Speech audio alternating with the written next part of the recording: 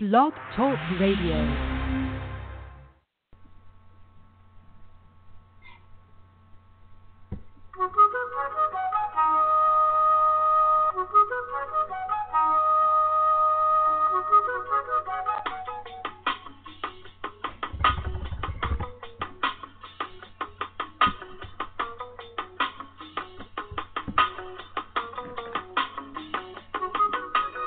I'm the A, his name is Q, breaking down every single sport for you. On Thursday nights from 8 to 10, we are the true voice of the fans, so you know we always win. From hoops to football to video games, baseball, hockey, the NCAA. We give our side cause that's all we know. This is a labor of love, that's why we do this show. From the murder mitten to the Sunshine State, we can talk all day about who's great. Give us a call anytime, 760-539-3269.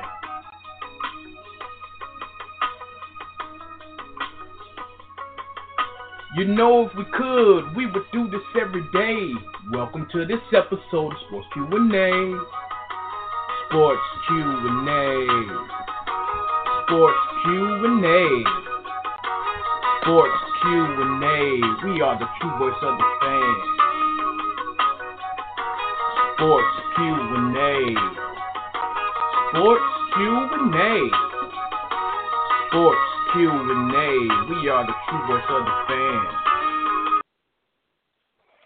What's good, sports fans? Welcome to another edition of Sports Q&A. I'm Q. And I'm A. And it is May 31st, 2017, last day of May of this year, coming with a special edition of Sports Q&A on Wednesday. But before we get into the particulars and dive in with both feet, let's talk about how you can get in contact with us. You can check us out on Facebook, the Facebook page, LOWE, the letter N, Washington, the Facebook group, Sports Q&A, the Facebook fan page, Sports Q&A. Also, you can check us out on Twitter, sports_QA. Also, sports_QA_preps. Check us out on the gram, sports_QA.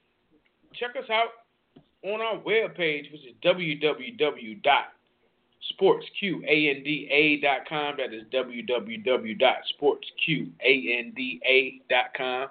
And last but not least, give us a call tonight on the air, 760-539-3269. That is 760-539-3269. What's good, Mr. Lowe? Not much, Mr. Washington. Long time no speak as far as Sports Q&A. We've been out of commission. Yeah, we've been out of commission since the draft. We feel like the draft exhausted every aspect of it. We had some conflicts and some other things, but we back here, back on the air. Want to make sure we got to you this week because we let some stuff slide, some big stuff. We didn't even recap the draft and how we did and all the grades and all that good stuff. If we got some time, we may delve into that. But we got a loaded slate today, talking about NBA, talking about Tiger Woods, y'all, talking about Megatron and his words about the Tigers and baseball. The rules, the regulations, what goes, what doesn't go. But we're going to start it off first. Our point counterpoint. Our point counterpoint is very simple. Who will win the NBA championship? Bottom line. I'm going to defer to Q, and I'm just going to go off his point and give counterpoint to whatever side he is. So I'm going to give him carte blanche to be able to go ahead and decide who he feels is going to win. I got to go, despite what everybody else is, a lot of the people, the talking heads, the media are saying, Vegas is saying, I got to go with the champs. I got to go with Cleveland.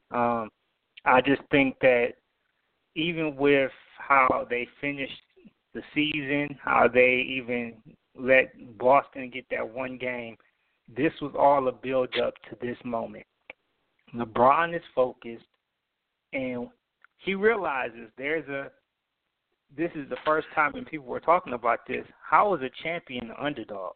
But we have one in this case, and we have a not so small David against a big Goliath. And I think because of this, I think LeBron is going to come prepared. Kyrie is going to come prepared. Kevin Love is going to come prepared. And the Cavs are going to come prepared. They realize that this is they got past Golden State last year. Some will say because of the suspension of Draymond Green, because of Harrison Barnes basically disappearing, and Steph Curry being hobbled. None of that is true. They bring in a loaded gun with KD, and everybody has basically handed them the championship, but a few of us. And I just think that because LeBron is that X factor, he's going to be ready.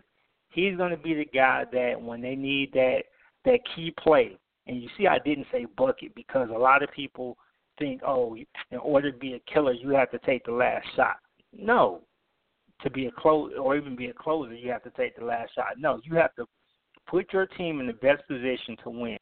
Is that shooting? Sometimes it is. Is that making the key pass? Definitely sometimes. It may even be a screen. It may be a block like he did last year against Andre Iguodala. Those are the moments and the plays that put you into that stratosphere of ultimate superstar, and LeBron has proved it. I think fans get so enamored with the last-second shot. Oh, Kyrie is the closer. Kyrie takes all the big shots, but he's still not the best player on that team. So I'm thinking Cleveland is going to get this done. It's going to go 7. We're going to get our money's worth. We haven't gotten it. None was playoff, but we're going to get our money's worth and on the biggest stage, and I'm just excited to see it. Well, I mean, you had some good points, and I think the first thing I want to say is, however it was done, by design, by plan, whatever, the NBA got its wish, and they got the rubber match of this back-to-back-to-back NBA Finals, which has not happened since Lakers Celtics. What was it, 84, 85, 86, 87? Is that right? I think that's right. I had to look back. I think so. Yeah, I'm going off straight memory. There was no pre-research on that, so if I did that, I'm pretty good just for the day. But to me, I think it's going to come down to matchups. Yes, LeBron is uncheckable and he can do a lot of things, but when you look at and there's nobody that's canceling out LeBron. Even Steph is not checking LeBron. LeBron may check him in spurts, but there's nobody who's canceling out LeBron. But the thing is when you look at those matchups and see what they have, I just think that the depth of Golden State puts them ahead. I think the one thing with Cleveland is, and we talked about this when LeBron, when they played in the first series, I talked about how LeBron had to be the LeBron that we saw in Cleveland the first time or go around when he had to be all everything. I think he's back to that same spot now, because he has to be all and everything in order for this to occur. He also has to have his support staff, which he has a great support staff, for them to be able to step up and play a game. I mean, I think it's really going to come down to who will not meet the expectation. And I'll get into later on when we really break it down the X factors of who I feel will make the difference. But because of the matchups and because of and one element that I think Cleveland doesn't have too much as much as Golden State does is who can have that breakout game at any moment. I mean, if Cleveland, are you really counting on Richard Jefferson to have the type of finals that he had last year? If you are, you're going to be sadly disappointed. I think he drank all of the water out of the fountain of youth last year. But the thing is that with Golden State, you have a young enough cast and you have people that have done it in different opportunities, whereas they just figure out how to get it done. KD provides a great benefit, but I don't think he's going to be the X factor. I think the X factor, and I'll go in deeper when we go in breakdown, is going to be Klay Thompson for a couple of reasons. Number one, because of his ability to score, but number two, in order to win, I'm saying it right now, Golden State has to find a way to get him his shots. Right now, he's content with just getting just enough, but he has to be that number 3 option, and a lot of times he is falling back and not being able to, in the playoffs, being that true number 3 option. So KD kind of takes over and takes that role that he used to have, because that's just KD's nature and how he plays the game. But they have to find a way to keep him involved and make the matchups in their advantage, especially offensively late in the game, where you can have a situation where somebody doesn't switch or somebody does and he either makes the shot or makes that pass to get the clutch take. I don't necessarily think it's going to go to 7. I just think that's what this storybook is going to 7. But I just think that neither one of their paths were tough or rough. Yeah, Boston got a win, but it was really nothing. It was like a moral victory. Like that was the victory for them for the series.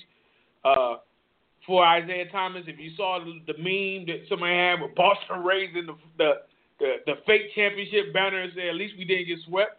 I mean, when have you ever heard a number 1 seed that be their rallying cry? Granted, Isaiah Thomas had tragedy, losing his sister, and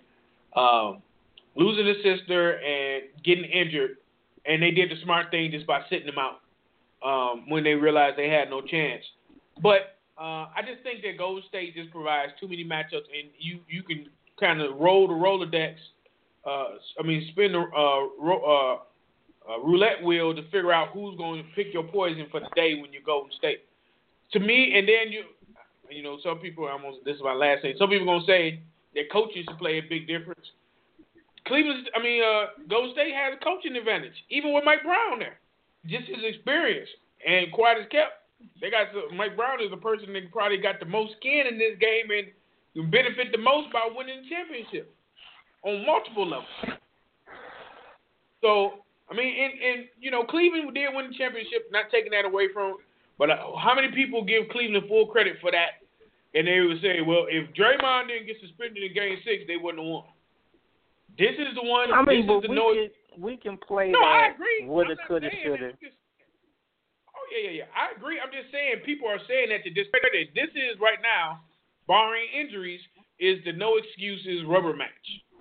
And this is what the NBA can't hope for anything else. Now, the one thing the NBA has to address is, yes, they wanted parity. Yes, they have an overabundance of parity. And now you have a lackluster product.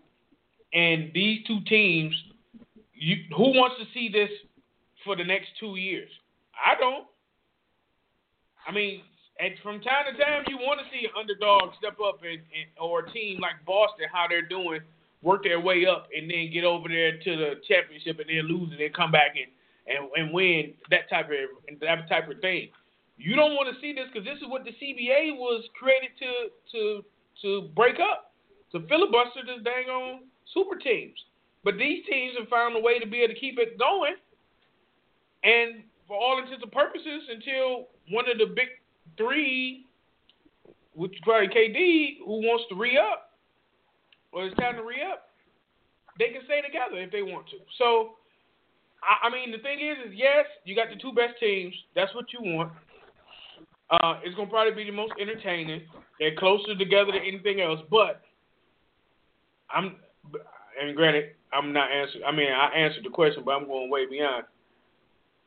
It's just a lot to be desired outside of this matchup. If this is the case, you could just say, all right, we're not playing the playoffs. We're just going to play this game or this series. But I look at it, and injuries played a factor in the conference. The conference finals. Kawhi doesn't get hurt. That changes the outlook to that series. I think Isaiah Thomas, even though they shut him down, that impacted some things. So you have a handful of teams in the NBA. You have San Antonio. You have possibly Houston out the West. You have Boston. You have Washington coming up. And, I mean, for all intents and purposes, that's how it's been in the NBA. Every era has generally had 2 or 3 teams, maybe 4 in the good timing, that really were on each side of the conference. You never had 6, 7, 8 teams that were legitimately good. I mean, going back, like you said, with the 80s with the Celtics and the Lakers, how many teams you know could trade for a Finals MVP? Boston did it when they got Dennis Johnson from Seattle. So, or look at how L.A. finessed their way into some of the moves and the trades to build that team. Yes, it's not the free agency way, but this whole thing of, these super teams are something new, it's a farce. I mean, Charles Barkley chased the ring from the East Coast to the West Coast. You had Karl Malone chasing the ring. You had Gary Payton chasing the ring until he finally got one in Miami. So, I mean, it's just one of those things where I think everybody is creatures of the moment, and they're seeing the product now, but forgetting the 15-win Timberwolves teams and the Vancouver Grizzlies that were horrible during the early 90s, and think, this is just a bad stage. No, it's cyclical. And when LeBron retires, the Cavs are going to come back down to earth, and there's going to be another team. When Steph decides to move on and go back home to Charlotte, that may push them up. I mean, anything's possible. But I got to talk about something you said about Golden State bench. What bench? They don't have a bench. You can't even, outside of Andre Iguodala and David West, they have nobody. And I think you mentioned Richard Jefferson. He can't recreate the fountain of youth. He doesn't have to. They got Kyle Korver now that has that, I need a championship hunger inside of him. And he hasn't really stepped up all playoffs. So I think he's going to be the guy. He's the X factor because they haven't really needed him to hit those big threes.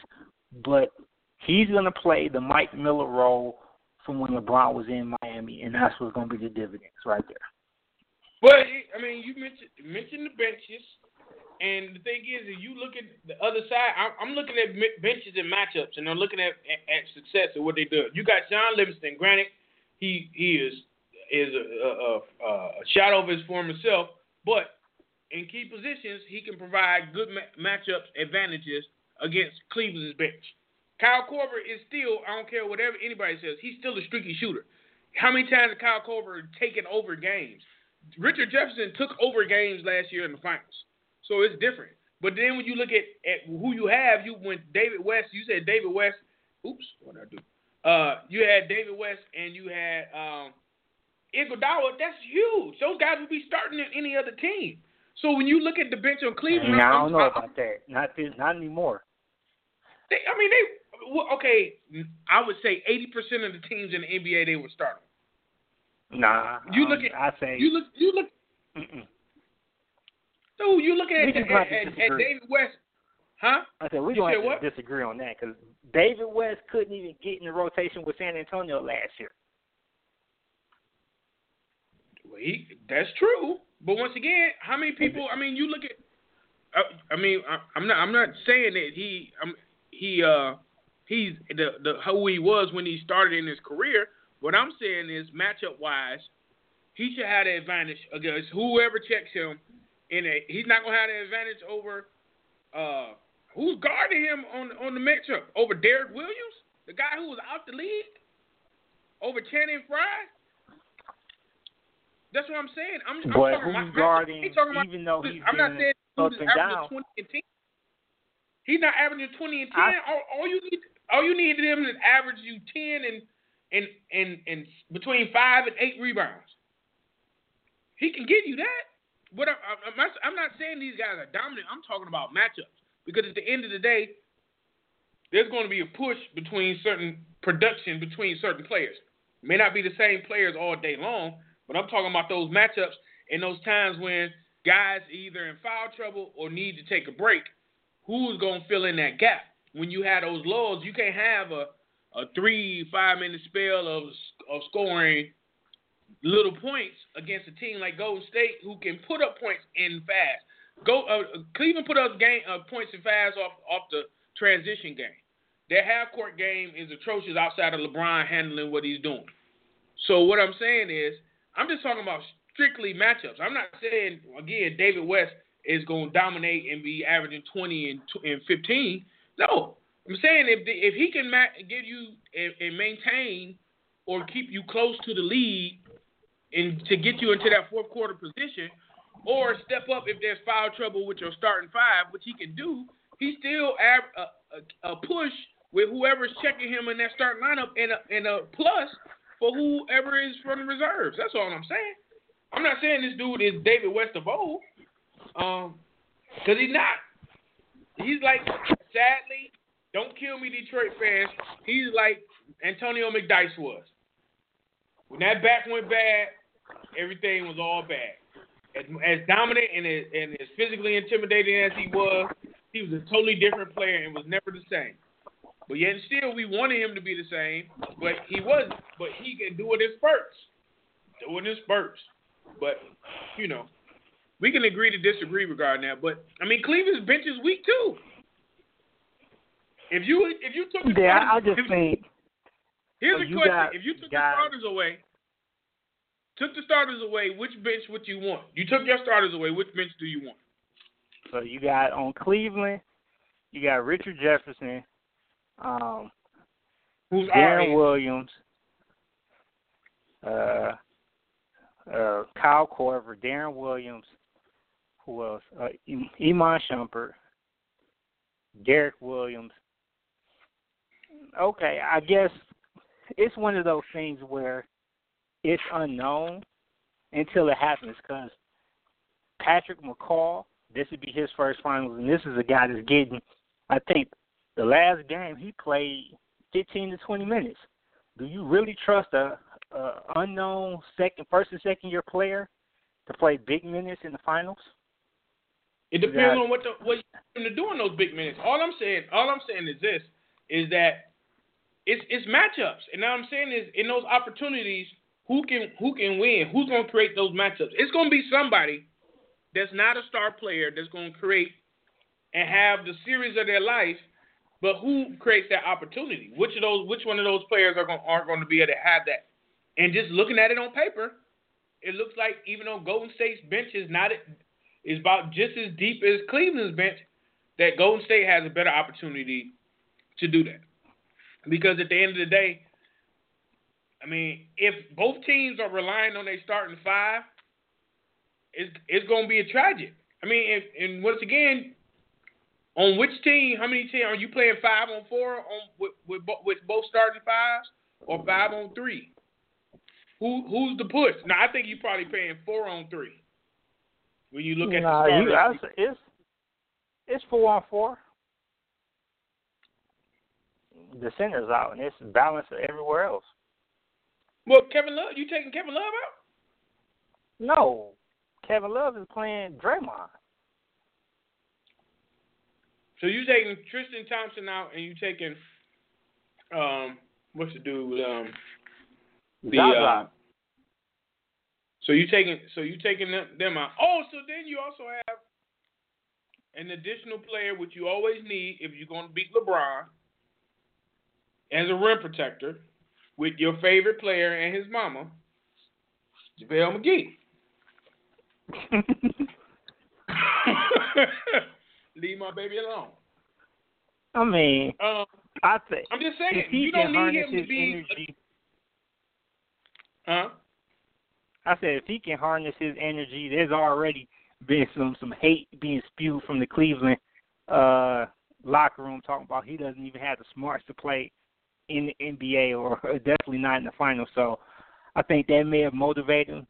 That may motivate him, but it also could cause him to go overextending himself as far as what he knows his limitations are. So it's one of those things. And Go ahead. We'll see what it looks like. And I was just saying, we'll see what it looks like. It's nothing that's set in stone. I wouldn't bet money on any one of the role players to have that career game. But it is a toss up. But if you just look at those players and those players' name and what they've done, who would you just blindly, regardless of team, would you have more faith in? And looking at Golden State folks, I got a little more faith in them. I ain't saying there's a lot. I just said a little more. Yeah. But, it's a good conversation.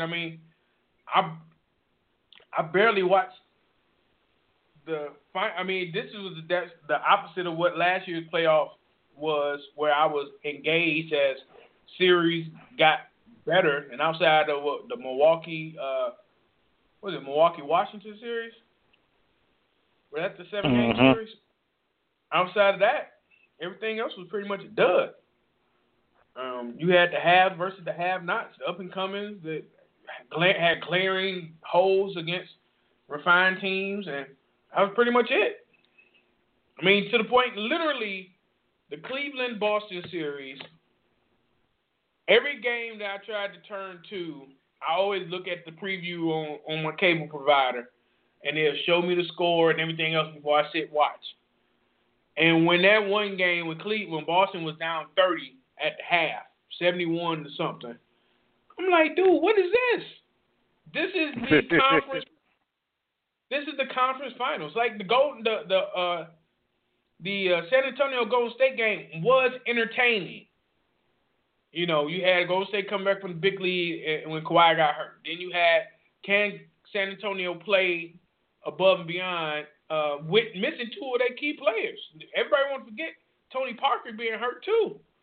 Right. But they played well. I'm not going to say they would have won, but they would have won some games, at least 2 games in the series if Kawhi would have been healthy. At least 2.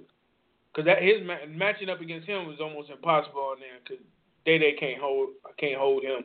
So it's just a again, not going to knock the NBA off you can't knock them off their little pedestal right now because he's going a day away from the finals. But looking at everything as a whole, this has been a dud. And another, NBA, y'all lucky I'm not in my same mindset that I was 2-3 years ago. Because I would spend this whole first 30-minute segment lambasting the NBA on what it's not. But I'm chilling and just saying that it needs to lead itself in a better position than where it is right now. But I think when you look at next year's teams, unless something major happens, you still have half the league being competitive. You look at Milwaukee, what they're developing with Greek the Freak. If old boy from Duke, I'm drawing a blank, could come back from another knee injury. They have some pieces there. You have Philadelphia, depending on who they get with this third pick, they may finally be willing to turn the corner if they point guard or have some stability at the point guard position. You look at Washington. Hopefully they get things together before John Wall decides to get too frustrated and bolts. Because I like Washington. John Wall is one of my favorite players to watch. And just seeing where they're going, they have a couple of key pieces. They just need some stability. You look at, even though they missed the playoffs this season in Miami, how they finished. If they're 1 or 2 pieces away as far as young talent, then, heading out west. I always root for Portland, Dame Lillard, those guys. Nurkic going down hurt them. If they can find one more piece, and it's ironic, just imagine if LaMarcus Aldridge was on that team. And he left because he didn't think they were going to be competitive. But if he goes back there, he's playing the 4, his natural position, Nurkic at the 5, McCollum at the 3, Dame at the 1, and you put anybody, Aminu can play the 3 and just be your hustle guy, that's a legitimate 3 or 4 seed in the West. So it's crazy. And we got to see what's going to happen with the Clippers. Are they going to blow that team up? And I got to ask you this. Should they blow that team up, or is this one last try, one last cry attempt for them to try to get over the hump with CP3, Blake, and Doc Rivers? If they blow it up, they're gonna go back to being the Clippers of old. Because unless you trade away some big pieces, you basically at the will of Chris Paul right now. What are you going to do with him? Are you going to trade him? I mean, and who knows? Well, the NBA may not block it like they blocked his free agent signing. No, that was a trade to Lakers, wasn't it? Yeah, he's a free agent this year. He can opt out be a free agent. Right. So the thing is that it kind of lies on what he thinks is what they're doing. But the thing is, they can. I mean, their window of opportunity of being a legitimate championship contender, I think, was 2 years ago. I think the window is closing. To me, they're very reminiscent of the Pistons with less success. Because they got to the Western Conference Championship once, or did they even make it to the Western Conference Championship? No, they haven't. So their success is, I'm using a lot of stuff that I may disrespect some fans with, but their success is very similar to Lions' success, comparing themselves to themselves instead of comparing themselves to the rest of the league. This is the best Clippers team that we've had in the history of the Clippers, but all we've gotten is to the second round. That's not really saying much. It's not really doing much, but if you blow this team up, you basically are back to even where the Lakers are right now, being second fiddle, being rebuild, and with really little or no hope for the future, unless you trade your big pieces for some number one draft picks and you do a full hard reset. Doing a soft reset with the Clippers is not going to work because you look at the pieces that you have. I mean, you look at Jamal Crawford, the key piece in there. You look at Blake. You look at Jordan. You look at Baby Doc. You look at these guys in other situations. It's like a perfect storm. Like they can only. I think it's like the episode of The Simpsons when Mr. Burns went to the hospital and he was like, "I think I'm gonna die," and he was like, "You got every ailment that it is. So if we fix something, you are gonna die."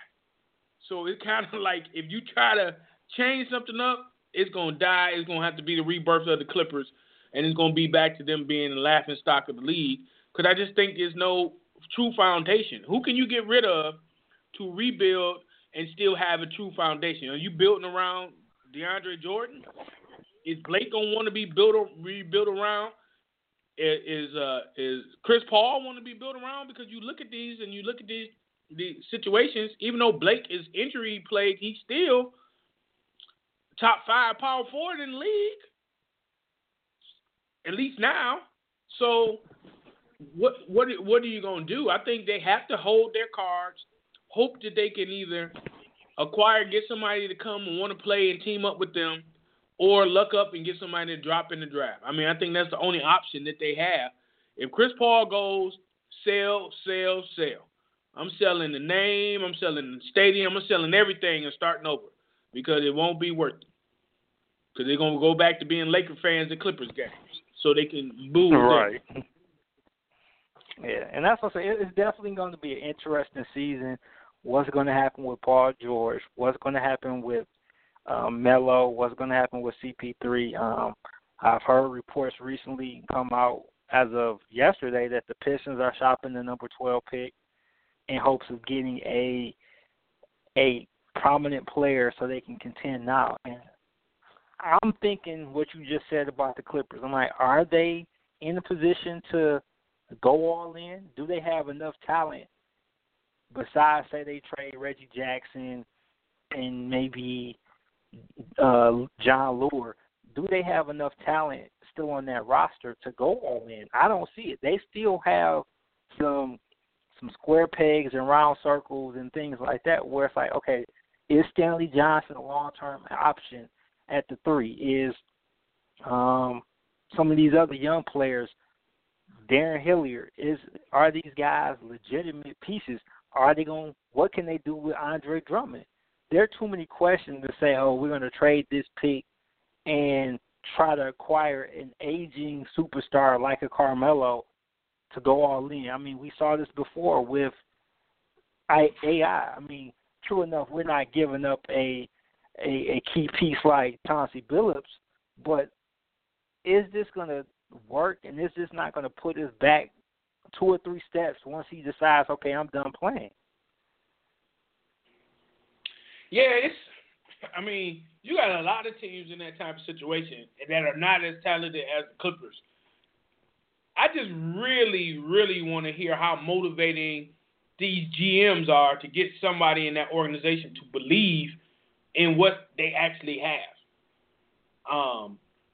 Because you don't have that many superior coaches.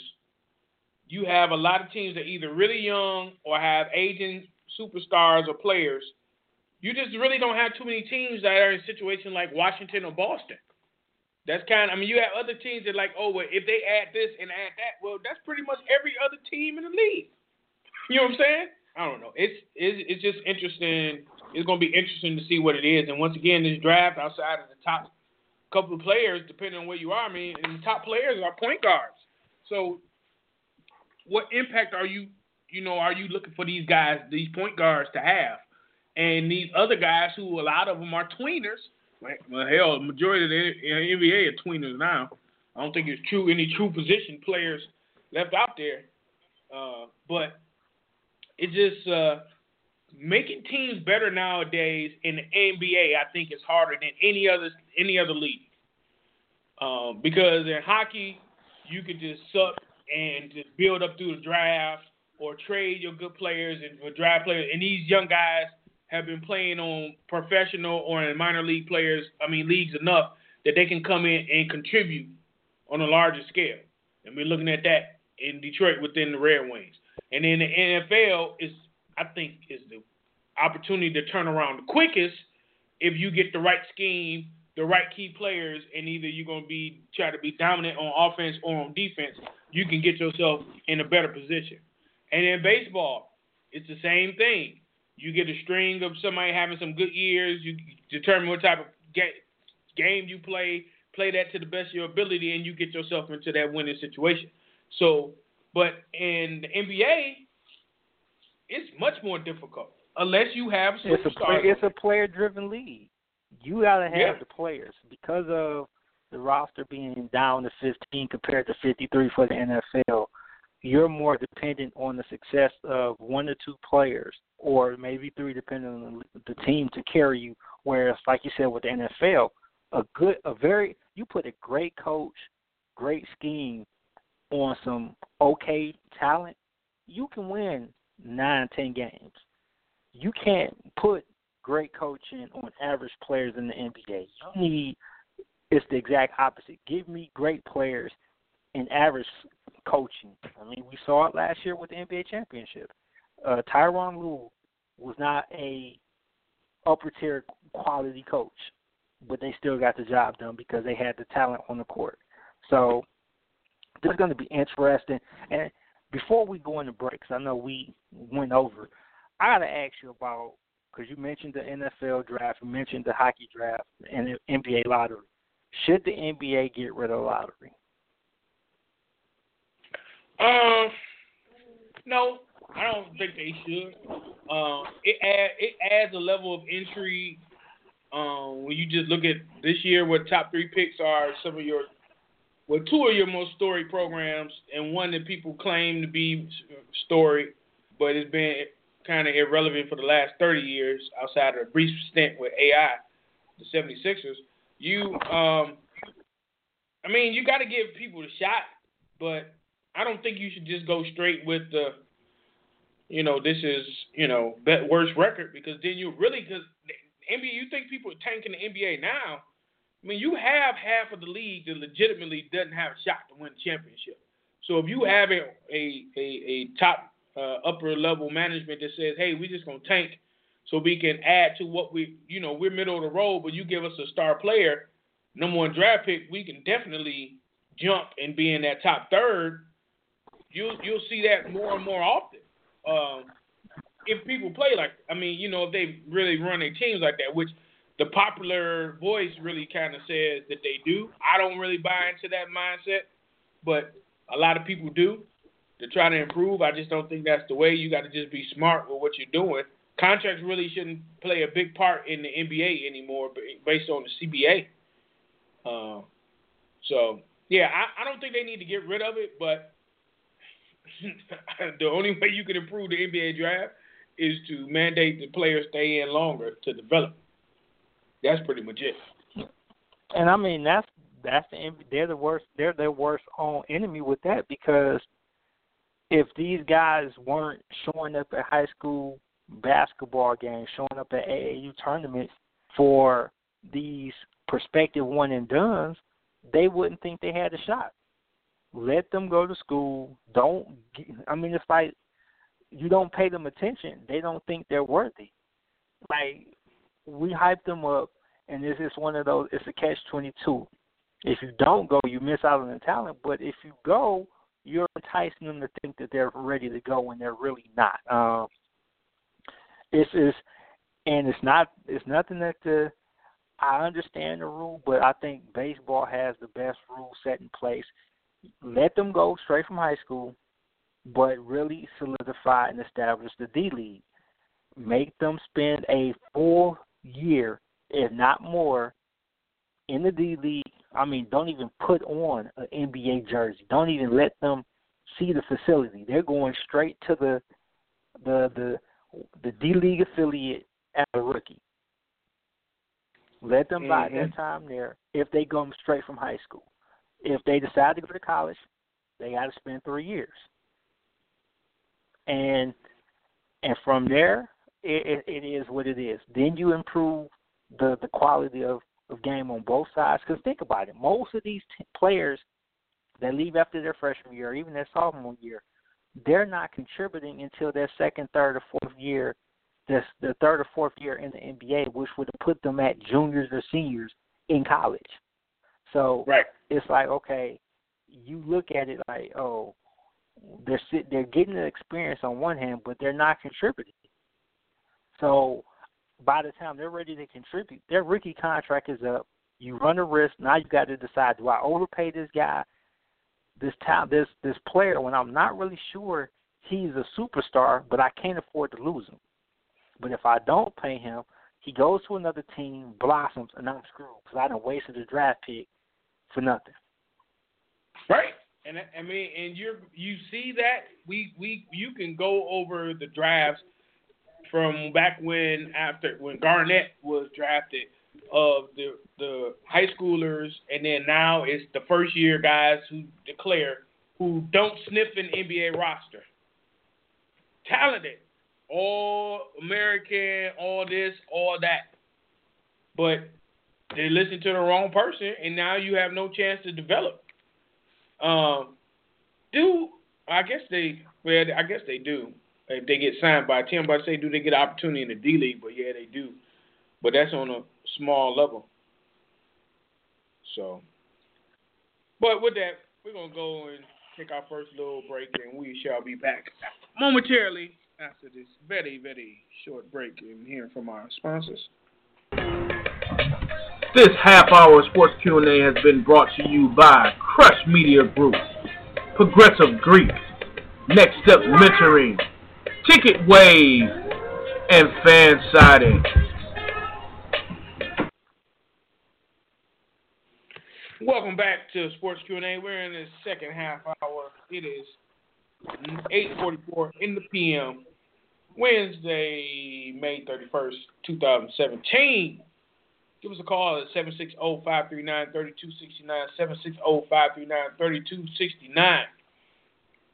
So we're going to step away from the NBA, come back near the end of the show, and kind of give the breakdowns. But we got to talk about this. Got some opinions about it. Tiger Woods, y'all. Tiger Woods is in the news again for another non-golf related incident, which the situation has a lot of intrigue to it. Tiger Woods was pulled over in Juniper, Florida, for suspected DUI. The dash cam footage was released He blew a 0.0 on the breathalyzer, so it wasn't alcohol.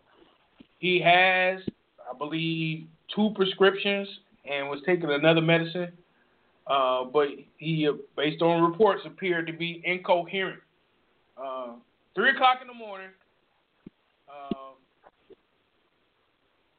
So my question is, and I got like a fourfold question, so we'll take this piece by piece. But my question is, when it came to Tiger Woods, is this a cry out for help from him? That's the first question, in your opinion.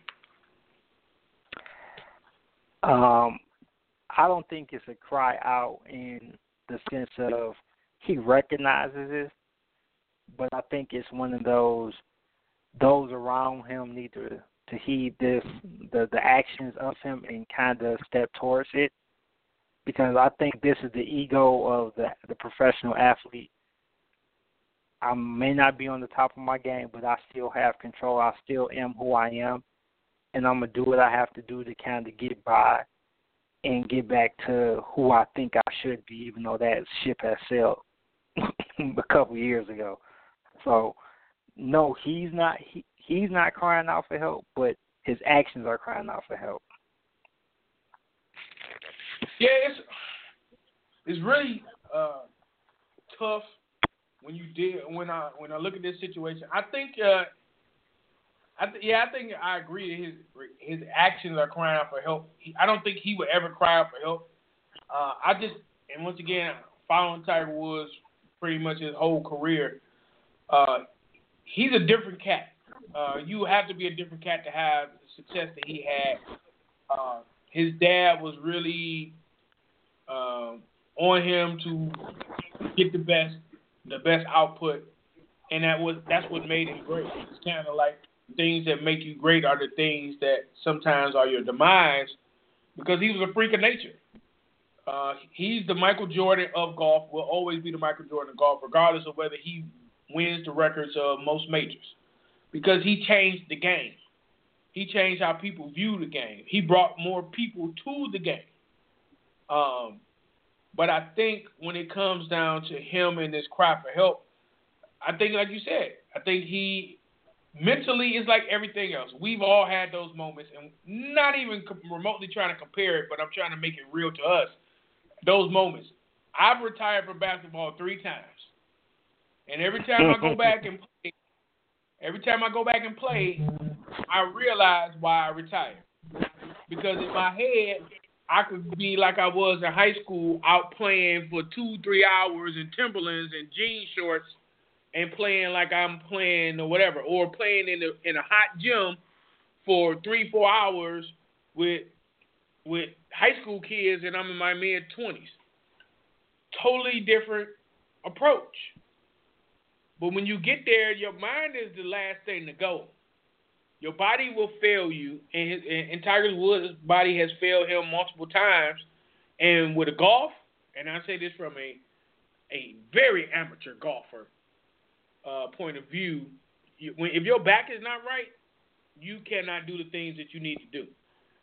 My goal is just to hit the ball straight. Can I shape the ball? Can I put some spin on the ball? Can I do all that other stuff? Nah, not really. And the thing is, if I can't hit the ball straight, I can't play up to what I want to do. So the thing is, I think that all those things of knowing what you can do when your only measure is against yourself, that's the loneliest place in the world. When your only measure of success is against yourself, it's nothing else you can do but fail or retire, because it's the same thing. Look at Michael Jordan. Look at all the greats that didn't just retire on top. Look at Michael Jordan in the Washington Wizards years. I saw Michael Jordan's last game at what was it used to be called? Indianapolis.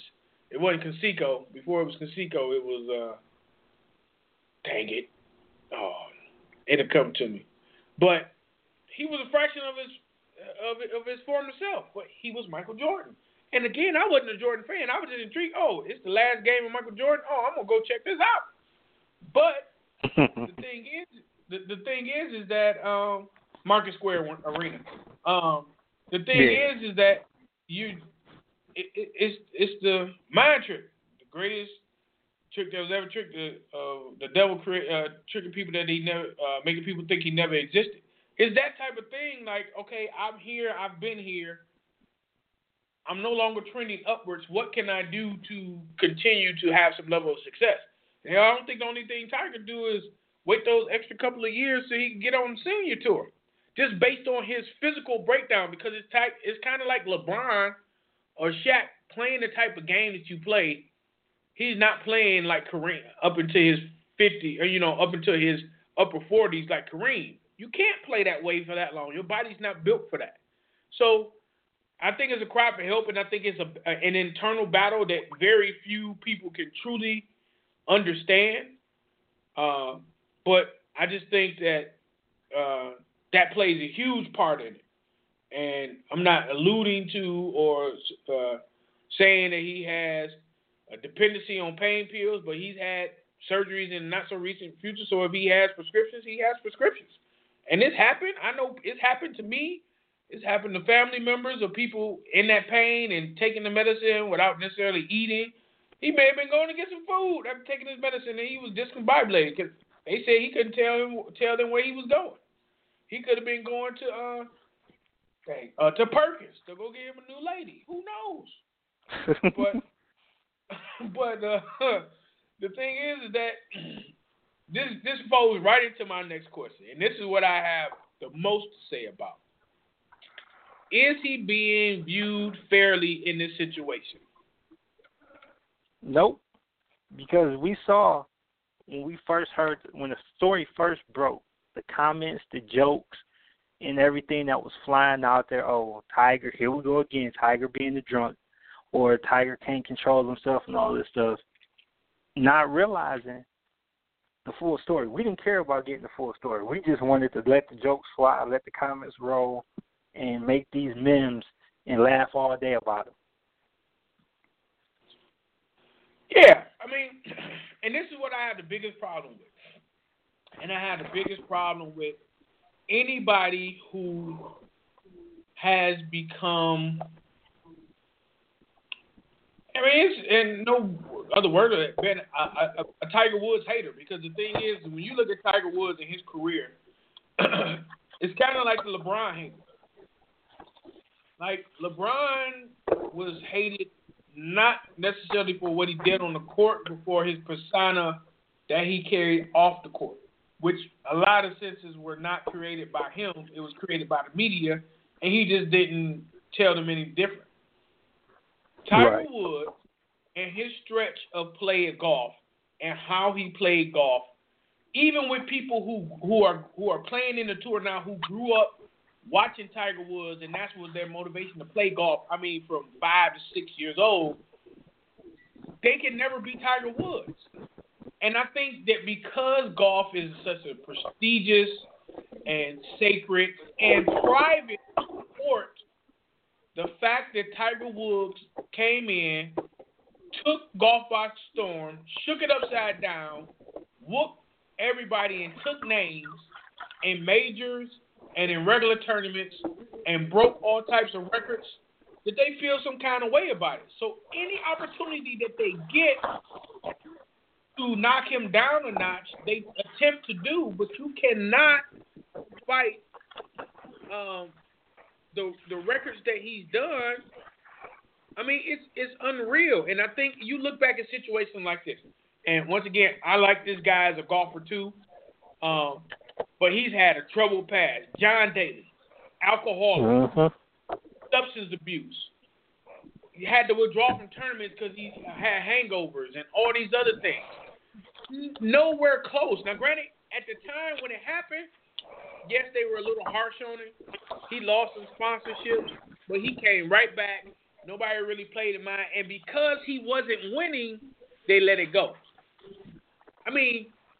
There are numerous golfers that had extramarital affairs, divorced, all that stuff, but it didn't came out. Why? Because nobody cares about golfers until they win a tournament. Nobody in golf until Tiger Woods since Jack Nicholson and Arnold Palmer had the stamp of the whole sport on behind their name. So nobody cared about that. But when you just look at how Tiger Woods won and what he did, it's just unreal.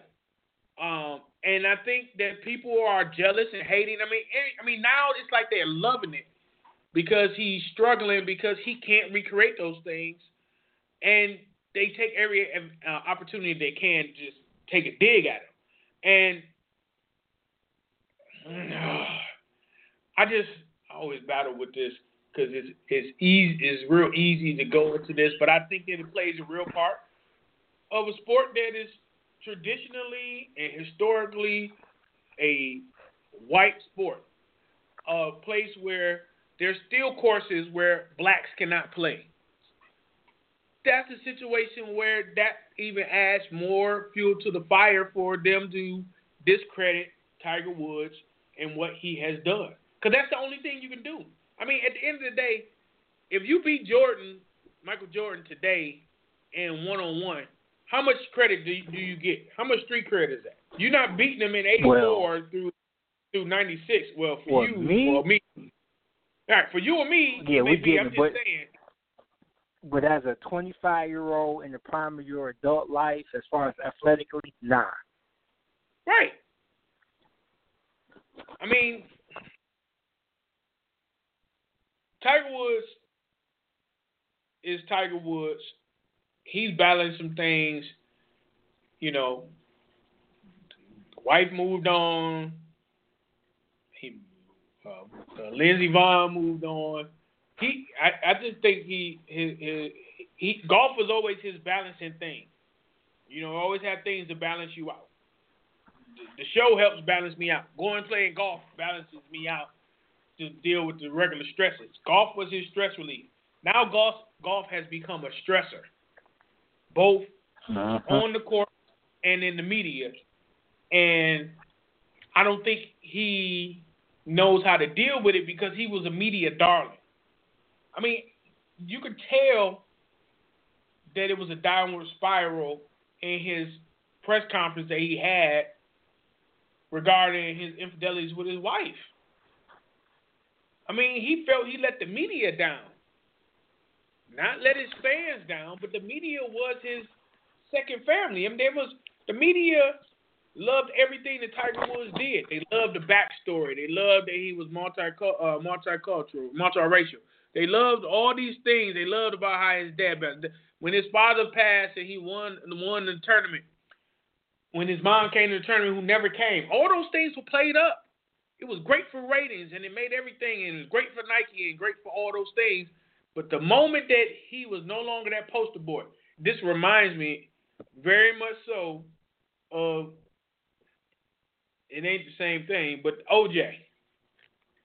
The moment that OJ became black in the eyes of the people that upheld him, was a moment that everybody's perception changed. And I think that's the same thing with Tiger Woods. And somebody pinpointed it in his arrest record. What did they put him as? Black. Tiger Woods has made no qualms about it that he is not black. He is multiracial, and at times he even said it that he relates more side to his mother's side of the family. So those are those small things that people need to stay woke to, but those are those small things that really, really irk me when it comes to dealing with this situation with Tiger Woods, who's a great athlete. Across the board, great golfer. I mean, in certain instances, granted, he's not going to win the most majors. He's second in most championships winning at 79, but he was a great golfer, arguably the greatest golfer. You could talk about this and the technology and everything else. It's like inflation. It's still what it's worth at that time, right? Because he beat everybody else with the same, who had this access to the same technology. So it's not like everybody else playing with wooden clubs and he's playing with titanium. Everybody has the same opportunity. He just took advantage of it, and he was just a freak of nature. So I just hate to see this how it goes. I mean, in all honesty, I'm one of those people. I started playing golf in college, going to the range, doing that. Tiger Woods was the reason why I started watching golf more. But I started playing golf. I took lessons in high school, but I really got into it right after college. I've been playing ever since then. Tiger Woods was something that I could, made me want to go out and do more. Do I watch golf nearly as much? Not at all. I watch the majors sometime, unless it's somebody else. But when they immediately kind of like probably how people get pissed off when they start automatically comparing somebody to Jordan, you get pissed off. I get pissed off at that. Let them play and build to a certain level before you even mention them in the same breath. Nobody is clamoring for somebody to be the next Tiger Woods because it's not going to happen. It's not going to happen. And that's the one thing a lot of people don't realize. This is a once-in-a-generational player. And this not even taking into consideration the current state of his career. His resume as a golfer is second to none. And like you said, he's a transcendent athlete. He's the Jackie Robinson. He's the Muhammad Ali. He's the Michael Jordan of golf. And there's never going to be another guy. No matter what you try to do to put somebody up there, they're always end up being the hero minus. They're always going to end up being the next guy that never was. And it sucks because Jordan Spieth is a great golfer, but he's going to be chasing that shadow. He's going to be chasing that ghost. And we see how bad it is with LeBron, with Kobe Bryant, LeBron James, and anybody else that has come behind Jordan. You don't get to appreciate the player for who they were because you're spending too much time, he doesn't do this like Jordan. He doesn't do that like Jordan. And the same is starting to be said for some of these golfers. Once they show an inclination of winning one or two tournaments or showing domination in one or two of these tournaments, it's like, can he be the next? No. You weren't saying this in 95. Who was the guy before Tiger Woods? You weren't saying, you weren't comparing everybody to Lee Trevino or Arnold Palmer every time they won or played above their head for a couple of tournaments. So why are you doing it now with Tiger Woods? Right, but the reason why they're doing it because it's a way to keep golf relevant and getting people talking about golf because who wants to talk about golf outside of talking about it with Tiger Woods? Not too many folks. Right. So my last, this is the thing, this is probably a hypothetical, nobody really knows, but I'm wondering who is that person that can reach out to Tiger that he actually respects enough to listen to. I mean Arnold Palmer, no. Sorry. Rest in peace, Arnold. Jack Nicholson said that he feels sorry for Tiger. He thinks Tiger needs some help. But once again, he said that based upon the first report, which alluded to the fact that Tiger was drunk and it was DUI, not driving while impaired, which is a difference. So I wonder who is that person. I know he's friends with some other what's the tennis player, Federer. So I'm wondering who is that person or who are those people that can actually reach out to him for that. And this is why it's so important to have real people around you. Yes, you're gonna acquire friends, colleagues if you're a top flight entertainer, singer, dancer, athlete. But you still have to have somebody that you can trust in your inner circle that knows who you are and knows how you are and can keep it real. And I think that's the one thing that a lot of these athletes lack. They never have somebody that can say, you're messing up. You're screwing up. You need to go sit down. You need to go do this and get your mind right. And right. It sucks because so many of these guys could be further along in their careers or their legacies if they had that person to basically just tell them to shut the hell up. Yeah. And I think that humbles people, especially people that, from somebody who you can respect and respect what they've gone through regarding the path that they chose within their career, that you can, all right, yeah, you know what, I got you. And he needs that. And once again, he doesn't, in my opinion, he doesn't need to do anything else on the golf course. He just really needs to focus on getting back to his zen point, getting back to the middle. And I think that's kind of where it lies. So we're about to go and hear from our sponsors, then be right back after this break. This half-hour sports Q&A has been brought to you by Crush Media Group, Progressive Greek, Next Step Mentoring, Ticket Wave, and Fan Siding. Welcome back, sports fans. We're entering into our second hour of sports Q&A. Give us a call if you're out there listening and you have something to say. 760-539-3269. It's 760-539-3269. Before we went to break, we were talking about Tiger Woods, his impact in his legacy of golf, his career legacy, his legacy for the sports world. There are not too many athletes out there that will be able to say they've been able to do what he's been able to do within the course of his sport. But we have a couple of guys out there that have made some strong contributions before they retired, but now that they're done playing, there's been some backlash.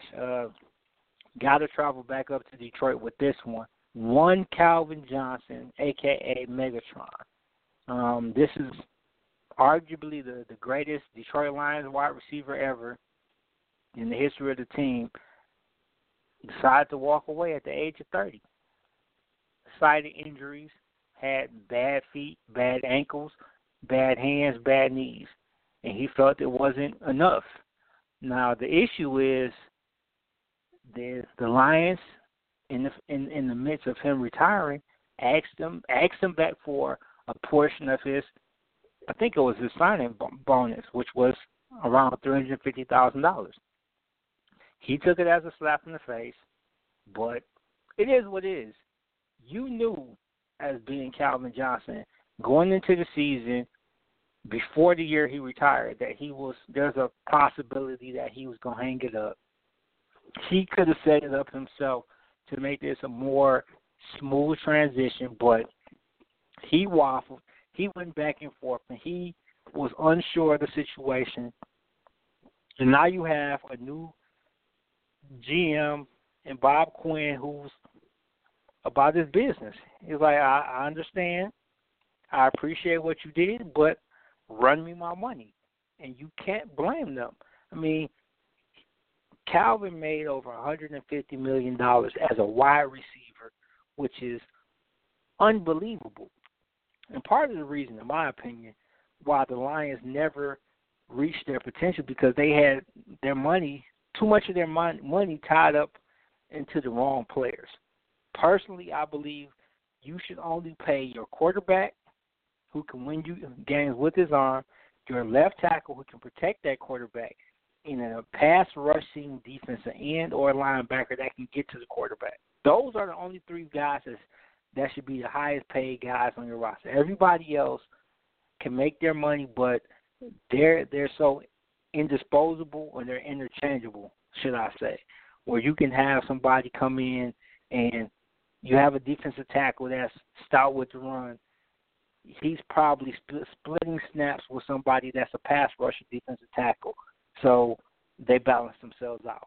You got running backs outside of the few guys that are able to tote the rock for 250-plus carries, 300 carries.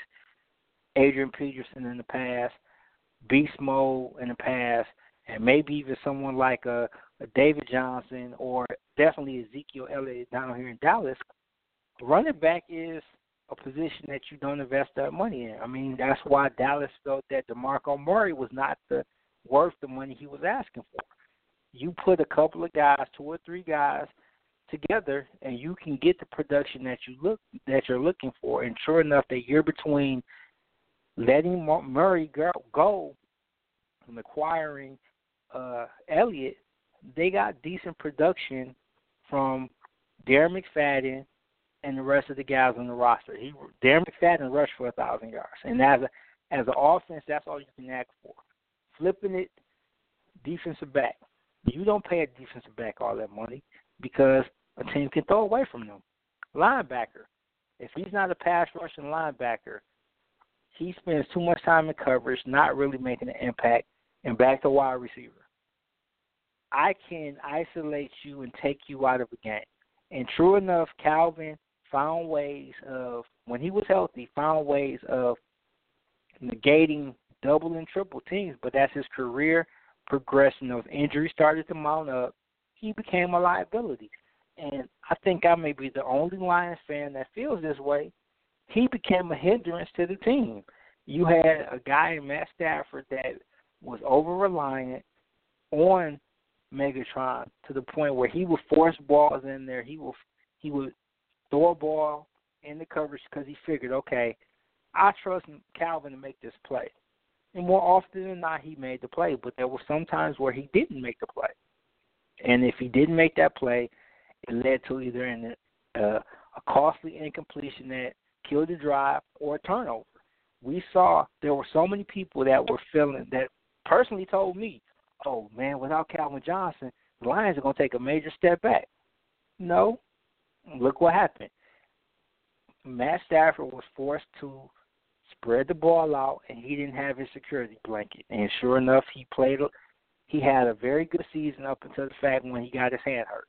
So, once again, like I said, you don't pay wide receivers that high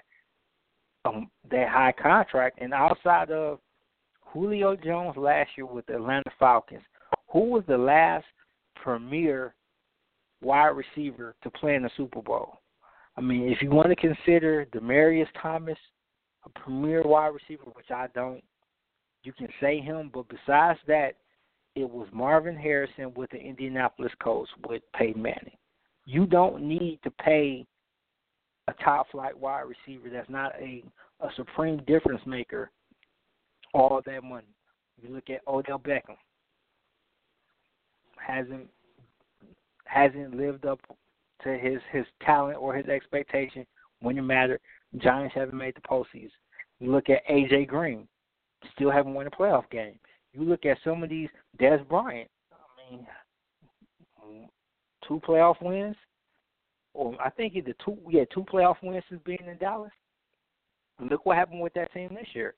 They proved without Dez, they were able to find some ways of continuing their winning streak, and they relied on 2 rookies. They got it done with Ezekiel Elliott, and they got it done with Dak Prescott. Not a overpriced, over-diva wide receiver. I mean, Antonio Brown. It was strange to see them finally, the killer bees in being Le'Veon Bell and Antonio Brown played their first playoff game as a trio last year. And how long had they been on that team? That shows you. And they still could not get past New England. It's going to be interesting to see what happens with New England now that they have Brandon Cooks, now that they have a little bit more weapons on the outside. Will that deter Tom Brady or will that improve Tom Brady? But back to the whole Calvin situation. I appreciate what Calvin did. Some people are trying to compare it to what happened with Barry Sanders.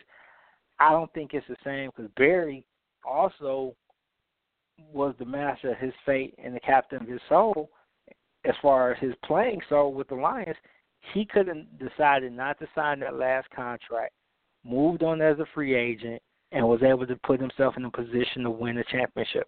He chose not to, and then he decides to walk away. How selfish is that? Same thing with Calvin now, and that's why you have some guys. There's been some hints. There's been some questioning of whether He's out in L.A. helping a former position coach with the Raiders, and I wonder, is he going to do what Beast Mode did and sign with the Raiders? First of all, the Lions aren't going to let him out of his contract as easy as Seattle did with Marshawn Lynch. And I think he's at the point, and he's already said it, his body is so broken down where I don't think he can make that same impact.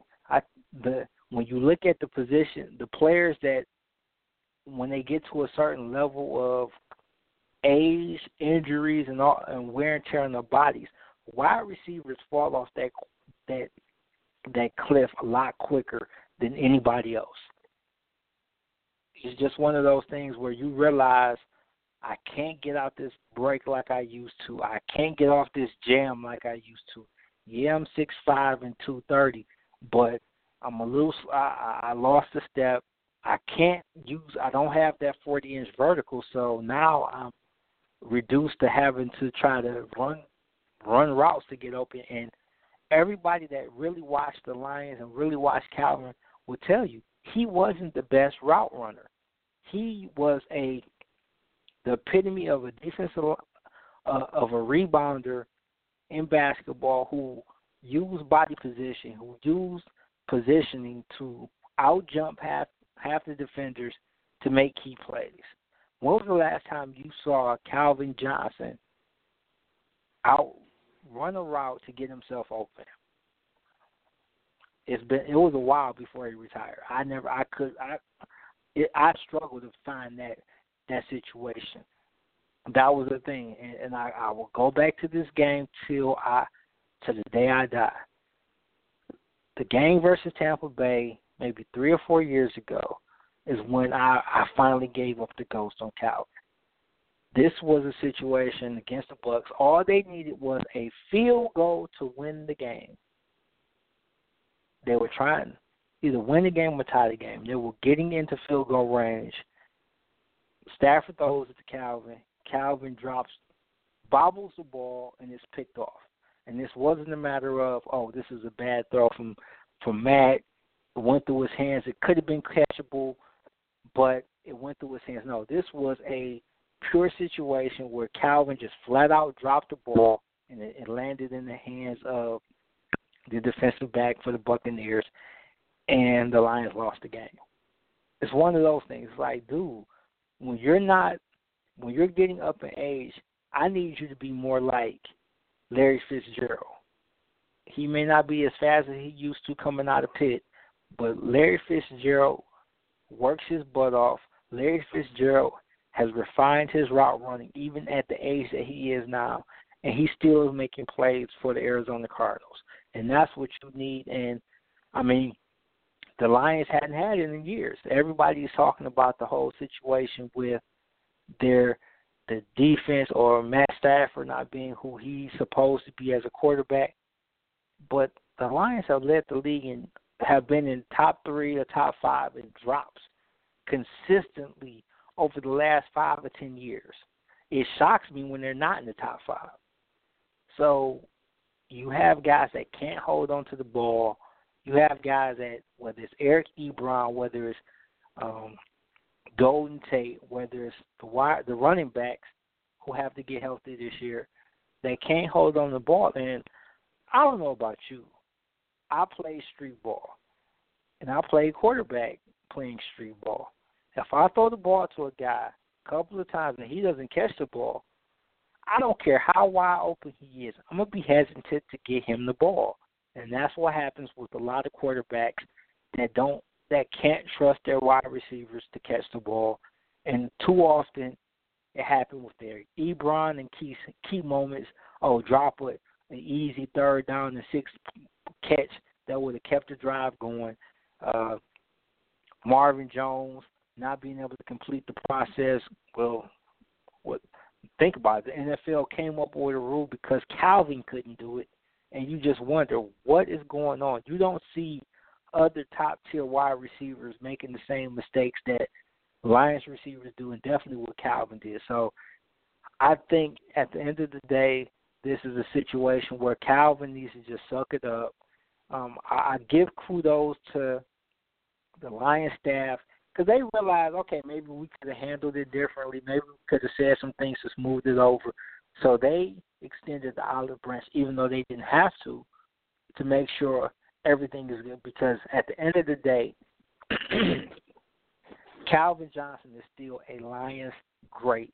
He is still the all-time greatest wide receiver in Lions history, ahead of Herman Moore, ahead of Brett Perriman, and he needs to get his just due, whether it means having his number retired or having his number added to a ring of honor or something. I don't even know if the Lions do that, but that's where he needs to go.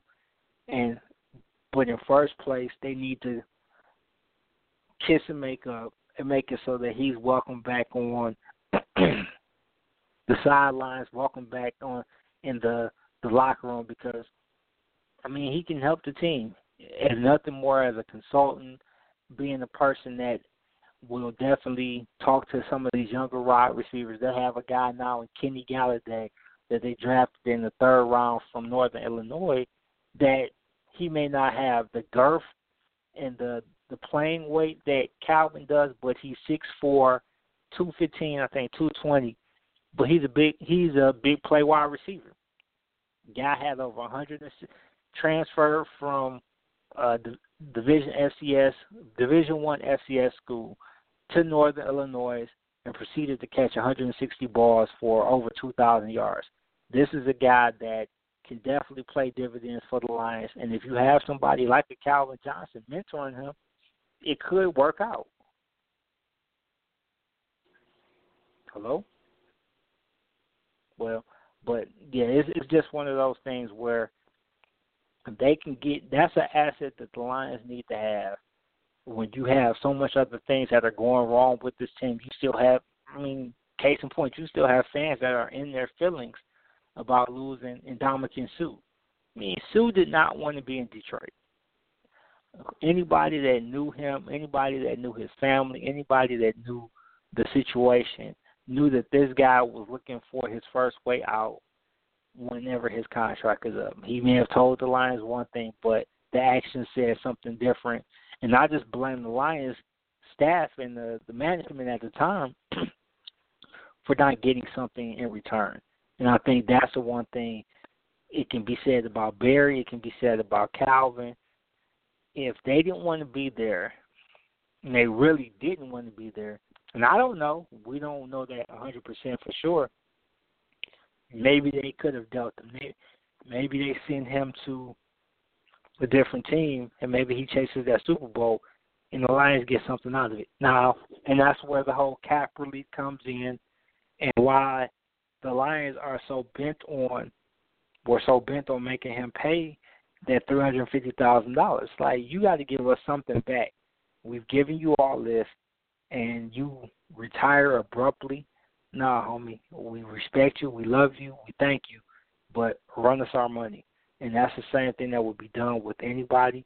I mean, this is a pivotal year for the Lions.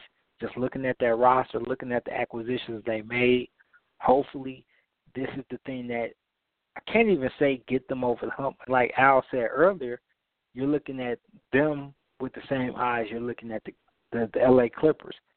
They're comparing their accomplishments to themselves instead of the rest of the league. And yes, it sucks that, this is the best Lions team, but how good is good? Not really good. So now it's that opportunity when you've upgraded your offensive line. You even brought in another running back with Matt Asiata, who is a short yardage goal line type running back that plays a lot bigger than what he's listed at 219, 220. You made some additions through the draft defensively. This is the opportunity to return back to the playoffs and show not only your fan base, but show the league that, okay, Matt Stafford, Amir Abdullah, Golden Tate, Ziggy Ansah, Jared Davis, Glover Quinn are good players. I mean, you look at the fact that NFL Network now is currently running their top 100 players voted on by the players.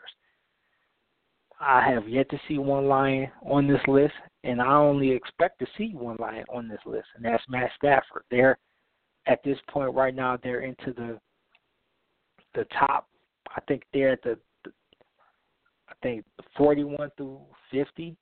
They still haven't called his name, and I fully expect him to be in the top 25, maybe even the top 30, because that's where he was. People look at what happened against the Giants, against Green Bay, against Dallas, but Stafford, prior to that hand injury, a MVP candidate. He played like one. He was leading like one, and as usual, you have guys out there, you have pundits, you have media out there that are looking at what happened with the Lions last year, the run on comeback victories, and like, oh, they can't do this again. But some of those same guys are the same ones that said, oh, no Calvin Johnson, they're going to take a major step back. I'll never forget. I think it was Sport News picked them to go 4-12 last year. Definitely will be interesting to see where they have them picked, because you figure improved running game, that should take even more pressure off of Stafford. Now you have the security blanket in Theo Riddick, a guy that is a pure receiving threat that you can shorten the change. You can take a 1st and 10 and put it at a 2nd and 6, a 2nd and 5, because he may catch a swing pass or he may catch a pass and make a couple of guys miss. The offense up, which we've been hearing out of Allen Park say, where Jim Bob Cooter is now has fully put the keys to the kingdom in the hands of Matt Stafford. In that first year, Cooter was still trying to kind of spoon feed what Stafford did, what he learned, and how he operated. Last year, there was some collaboration based on Stafford's comfort level, whereas this year, it's completely all Stafford. Cooter is teaching him or going through the game plan, and now it's up to Stafford to kind of figure out what he likes. And now he's teaching his teammates, and he's going back and forth with his teammates to figure out this is how it's supposed to go. I mean, I say it till I'm blue in the face. This is a pivotal year for him, because you have some people out there that are bullish on, that respect him. I saw him ranked as high as the number 3 quarterback in the NFL. I think that's premature. But then I see some that bullish on him and will have him outside the top 50, on the back end of the top 15. So it's definitely an opportunity with him knocking on the door 30 to get things done.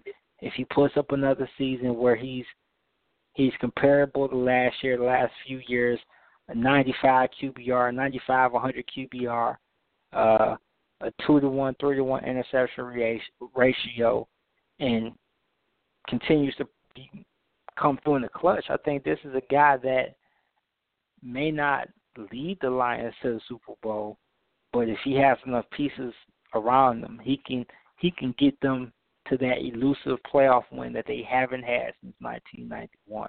And it's just crazy that I have to say that, and 90 seems far away even when I say it, but it's even further away when you recognize what it is. That's all 26 years ago.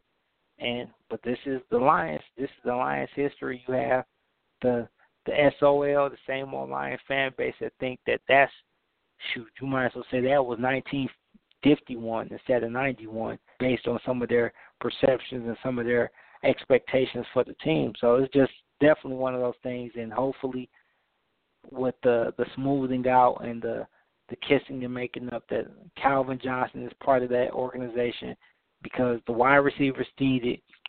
He's a presence that definitely can help them if need be. But definitely got to make a transition. Al still is stepped away, still handling some business. I got to talk about baseball, what and how the unwritten rules of baseball have somewhat put a lot of fans and a lot of media in a funky place. For those who don't know, the San Francisco Giants and the Washington Nationals were in a pretty epic brawl a couple of days ago after Hunter Strickland hit Bryce Harper in the wake of him sending a home run out the park. Now, this is where a lot of novice baseball fans have questions, a lot of just non-traditional baseball fans like, why did he hit it? There's an unwritten rule. Oh, if you grandstand, if you take too long posing, if you do whatever, I'm going to plunk you. There's a gentleman's rule that allows you to plunk the batter, either him or the next guy up to bat. Now, in past years, it may not have been a 95-mile-per-hour fastball, but I think this was an exception, and Strickland wanted to make a point be known. So he hit Bryce Harper, and Harper, in the most hilarious moment, charges the mound, but also decides to toss his helmet. And I'm thinking it had to be a distraction. As someone on CBS Sports mentioned, the throw of the helmet by Harper was just as bad, if not worse, than the home plate throw by 50 Cent in the opening pitch a couple of years ago for the New York Mets. There was no way that helmet was going to come close to hitting him, but I think it was a distraction, whereas he hoped that Strickland would look that way, and it allowed Bryce Harper to get a nice punch in. Now, did it hurt? We don't know, but it cleared the benches, it cleared the stand, well, not the stands, the field, and it got pretty heated. One person that did not go to the mound where the fracas was taking place was catcher Buster Posey for the San Francisco Giants, and that has brought up a whole different gambit. And I'm definitely going to ask Al when he jumps back on the air, was there a violation of the bro code? Everybody, I've never seen a situation where bench is cleared or somebody charges the mound and your catcher or a position player decides not to get in the fracas. More times than not, and I've seen my share of bench clearing brawls, guys being hit, where the catcher is usually the first person that attempts to kind of defuse it, where he'll grab the guy or he'll be the one to get in the way. Buster Posey decided to do none of that. And a lot of people are wondering why. Was it because he just was like, he figured that what Strickland did was so far out of the realm of necessary, and he's like, okay, I'm not putting my nose in something I don't agree with, or he just injury. He may have had a lingering injury that no one knows about, and he didn't want to risk it. But if it's the former, you have to ask yourself, is that a violation of the unspoken word of teammates? If one fight, we all fight. Baseball and most sports are a brotherhood, and you figure if your brother is being jumped, or not necessarily jumped in this situation, but being in a fracas, you may not have to jump in, but you're going to get close to see what's going on. So if you have to intercede, if you have to intervene, you can. But Posey did not move, and the hood frowns upon that. I've seen situations. I'm an only child, so I didn't have to experience this, but those who had siblings, like, if one fight, you all better fight. And in this case, it did not happen. And it would be interesting to find out what Posey's thinking was behind the whole situation. Did he feel that Strickland was out of pocket for what he did, or did he just not want to involve himself in the situation? And it brings to a whole different question with Major League Baseball. Is it time to put an end to these senseless beaming situations? It's one thing to hit a guy with a 77-mile-per-hour changeup, or what we would still call a fastball, in the back. But what happens when a guy gets hit with a 90-plus mile-per-hour heater and it grazes his chin or it grazes his helmet? That puts that player in grave danger of concussion, bone fractures, or something more serious, all in the name of, oh, you grandstanded against me and I did not like it. And it's not fair. There's some of these things are acceptable, and this wasn't even a Jose Bautista bat flip situation. This was because he just took him yard. Now, even with the Jose Bautista situation, you have to figure at this point it's part of the game, it's part of the rules. I mean, you just got to decide what stuff you're going to let go, what you're not going to deal with. And, I mean, next time you strike them out. I mean, how about you get the guy out instead of giving up the home run? That's your way of getting back at him. That's your way of saying, "Ha, I got you."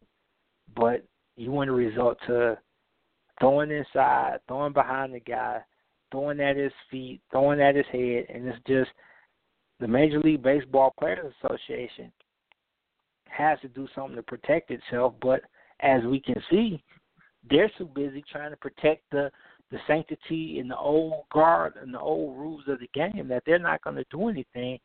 And what happens when someone seriously gets hurt? What happens if this next player that gets beamed by someone has a concussion?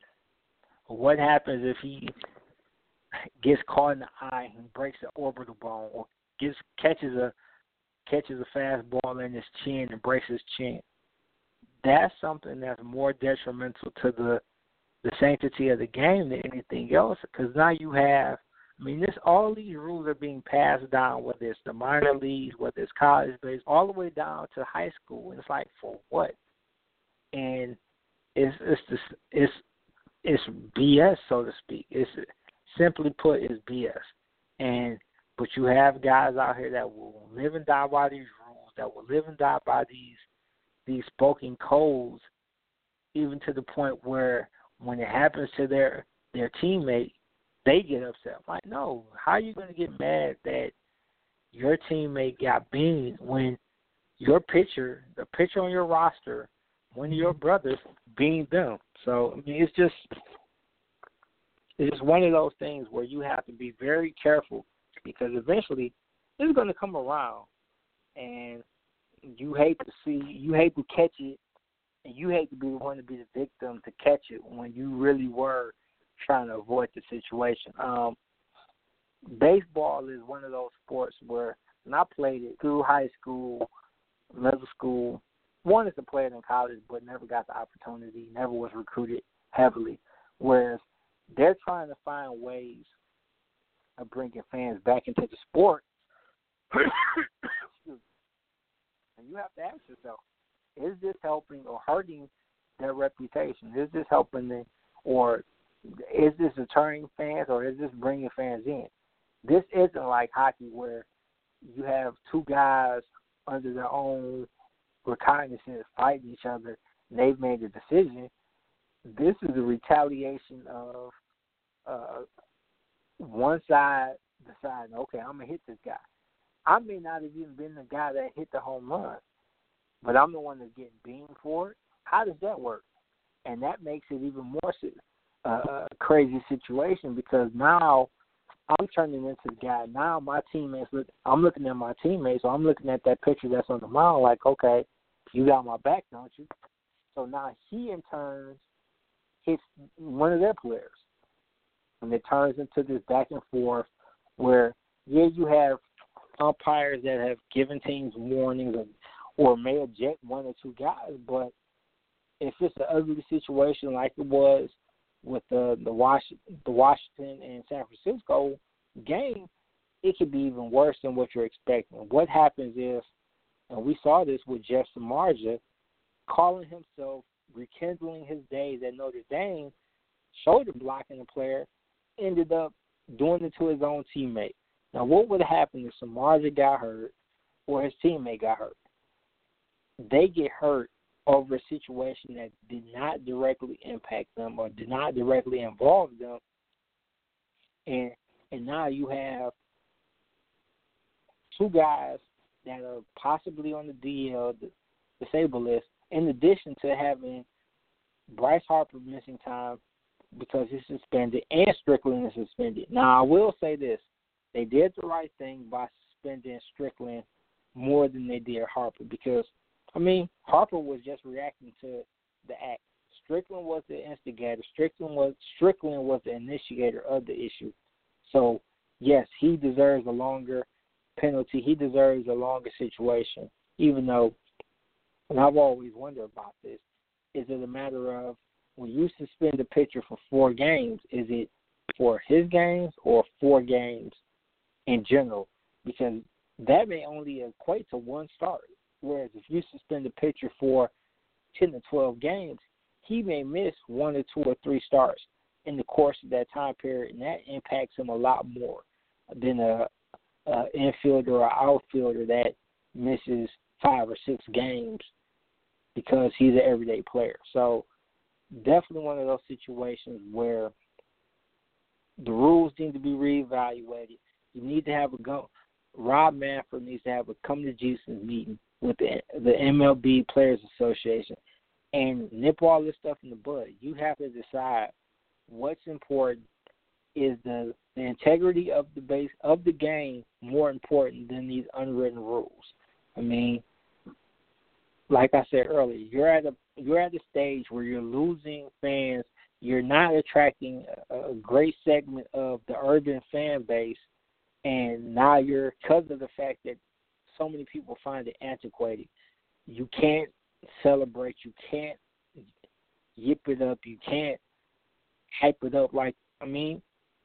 I give, and this is a quick tangent, I give the NFL credit for relaxing significantly when it comes to the celebration penalty because, we all got to the point of calling it the no fun league because you had too many times where the guy would score a touchdown and he would get fined, or there would be a penalty because he took the celebration a little bit too far. Whereas baseball is similar. You're not supposed to celebrate. You're not supposed to do this. You can't do that. This is a gentleman's game. Now, I'm not here for standing up a guy, you staring down, you hit a home run, you making a obscene gesture or inappropriate gesture towards him. But if I hit a 450-foot bomb and I got some good contact, I might stare at the pitch and watch it go out.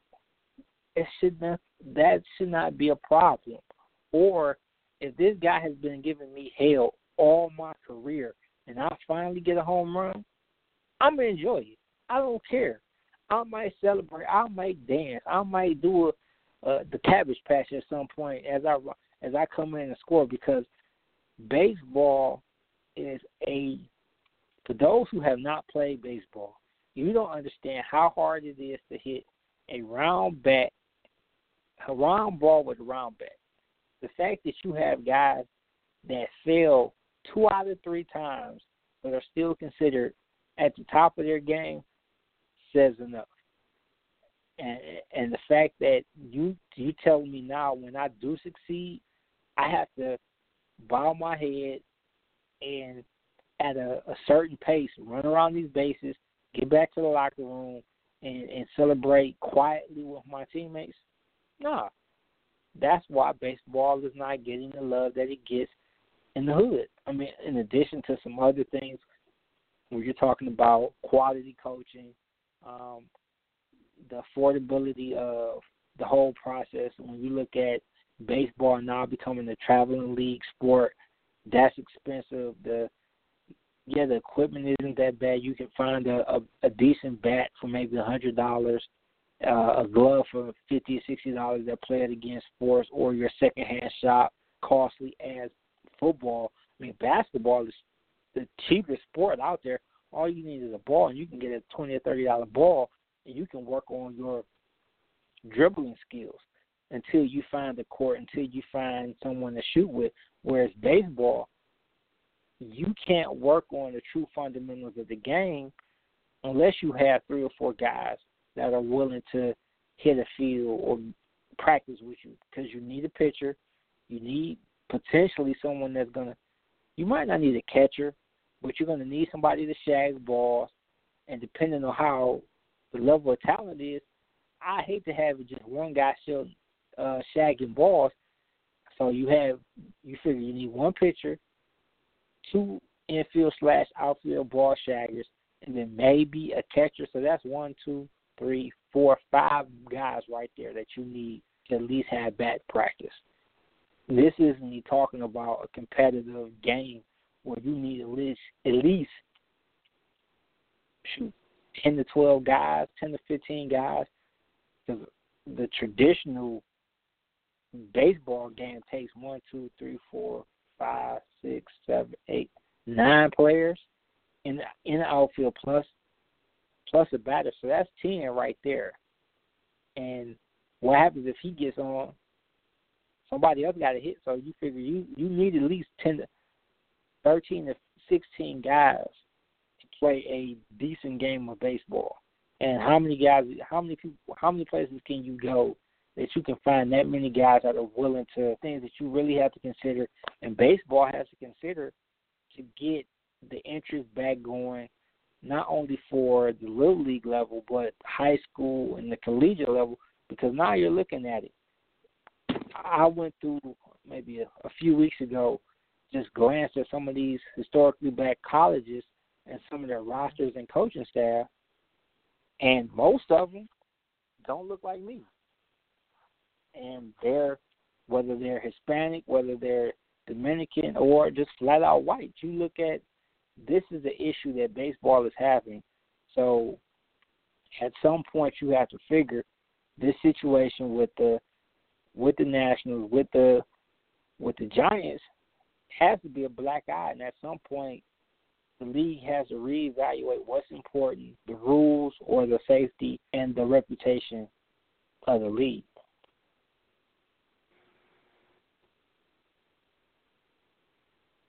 Well, I'm back. Daddy Daycare had to open up for an extended period of time, but it's closed again.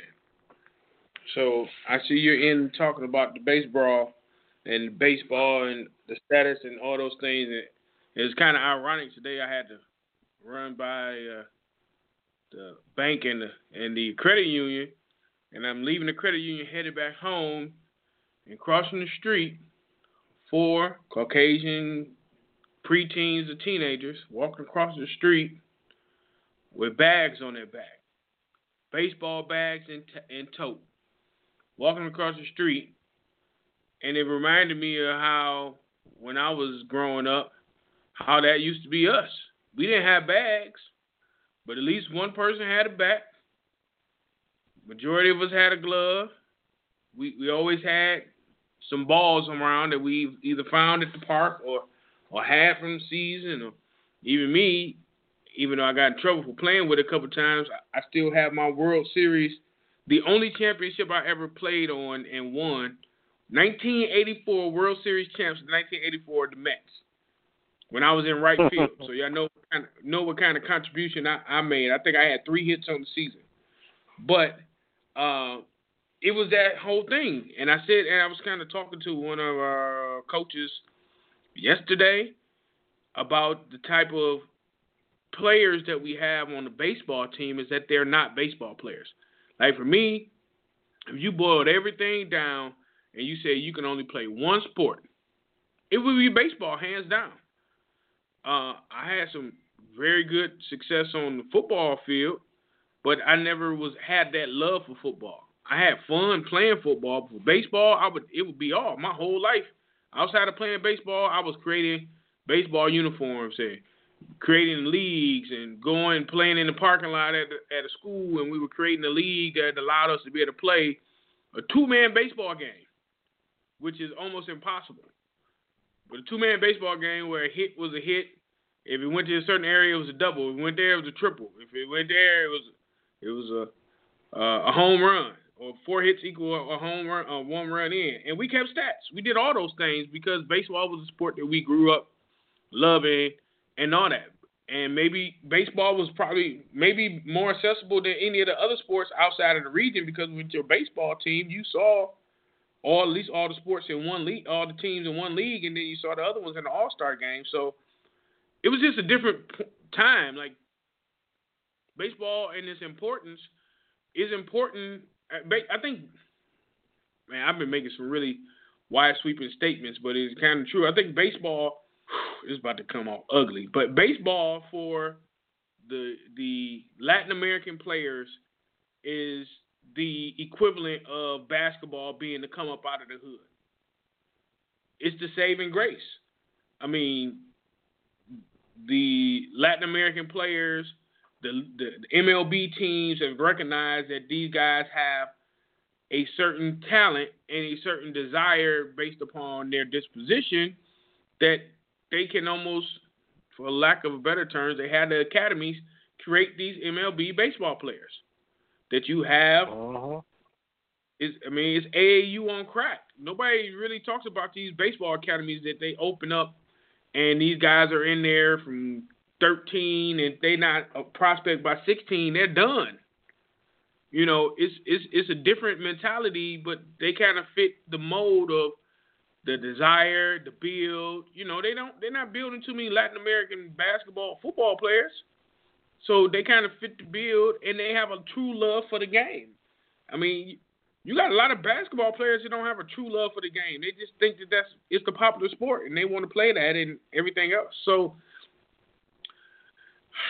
I mean, when it comes to MLB, I think they need to take a bigger stance. I think they need to donate more money. Yeah, they do it, and just about every team has their little sponsor, little small, keep it quiet, sponsored team that they only play against those other teams, but you have a great opportunity to provide opportunity. In baseball, I would say, and I played football, I played basketball, I played tennis, team sport organized from high school and college. And baseball, to me, was the most team-oriented sport that I played on. Personally. I'm not saying that it is, but it just personally was. So it wasn't just the lessons on the field, it was lessons off. So I just think when you look at baseball and where it is and how can its popularity in America increase, I think it's getting another demographic of players, another generation of players, an opportunity to develop a love for the game. I mean, you had the opportunity with the TV contract. You had the opportunity with the more exposure than it ever was before, but you have to find a way to relate it. I mean, baseball has never been born to me to watch. Bad baseball is born to watch, but baseball has never been born to watch because I played the game and there's always the scenarios, and that's what people who don't watch baseball don't understand. Like, you'll get excited about the play that the guy made that it didn't even make an out, but he saved 2 runs by going in a hole and stopping the ball and not making a bad throw. You know what I'm saying? Those are the things that are the game within the game, and I think baseball, for me, based on my experience growing up, is that type of sport. And you have people that play it just to play, and you don't have a lot of true just baseball players in general. You have guys that are playing it because they want to play a spring sport, or, hey, I think I can make this team. You know what I'm saying? Because nobody's really playing. Right. So it's just a different thing, but it has to be a very strategic effort put into place for MLB to approach and to create and increase it inside of the urban areas. And not even urban areas. I would say areas in which baseball is not prominent. Maybe low-income areas where, I mean, basketball, all you need to know is have somebody with a basketball or go to the rec center. I mean, how many rec centers have a full-fledged baseballs, bats, gloves, enough for 18 people to play and have a complete game with catcher's equipment? It ain't happening. So the thing is that you still need coaching. You still need coaching. Coaching. Right. Right, and the thing is, I'm not knocking MLB because they are doing something, but it is their sport, and I think that they just have to do more. I mean, they do have those teams, and they do other things, and you have small market teams that are doing things. Granted, they ain't heard a lot about it, but out of Chicago, you know, they're still doing their things. They had to change the management and all that due to the World Series aspect, but they're doing those things. You have programs here in Detroit. Players that I played against that that went to Southeastern, got drafted and played some minor league baseball. And in Detroit, if you hear about the Eastside Raiders, what do you think about, Quinn? Pal football. Right, but they have Eastside Raiders baseball team, traveling baseball team now. So that's the thing is they're changing the paradigm, man. I mean, they're actually partnering up with. We play at Mansfield, which when I was growing up was the field to play on the east side, outside of the fields that were outside there of Mansfield, but I mean outside of Cleveland Middle School, where they had the three fields out there. But it was the field to play on because it had the gates, it had the fence, had all the toppers. I had probably the worst baseball butt whooping I ever had in my life, playing against some teenagers, middle schoolers in Southwest Detroit, who really showed me what true team in baseball was that day when we played in the Summer League Championship.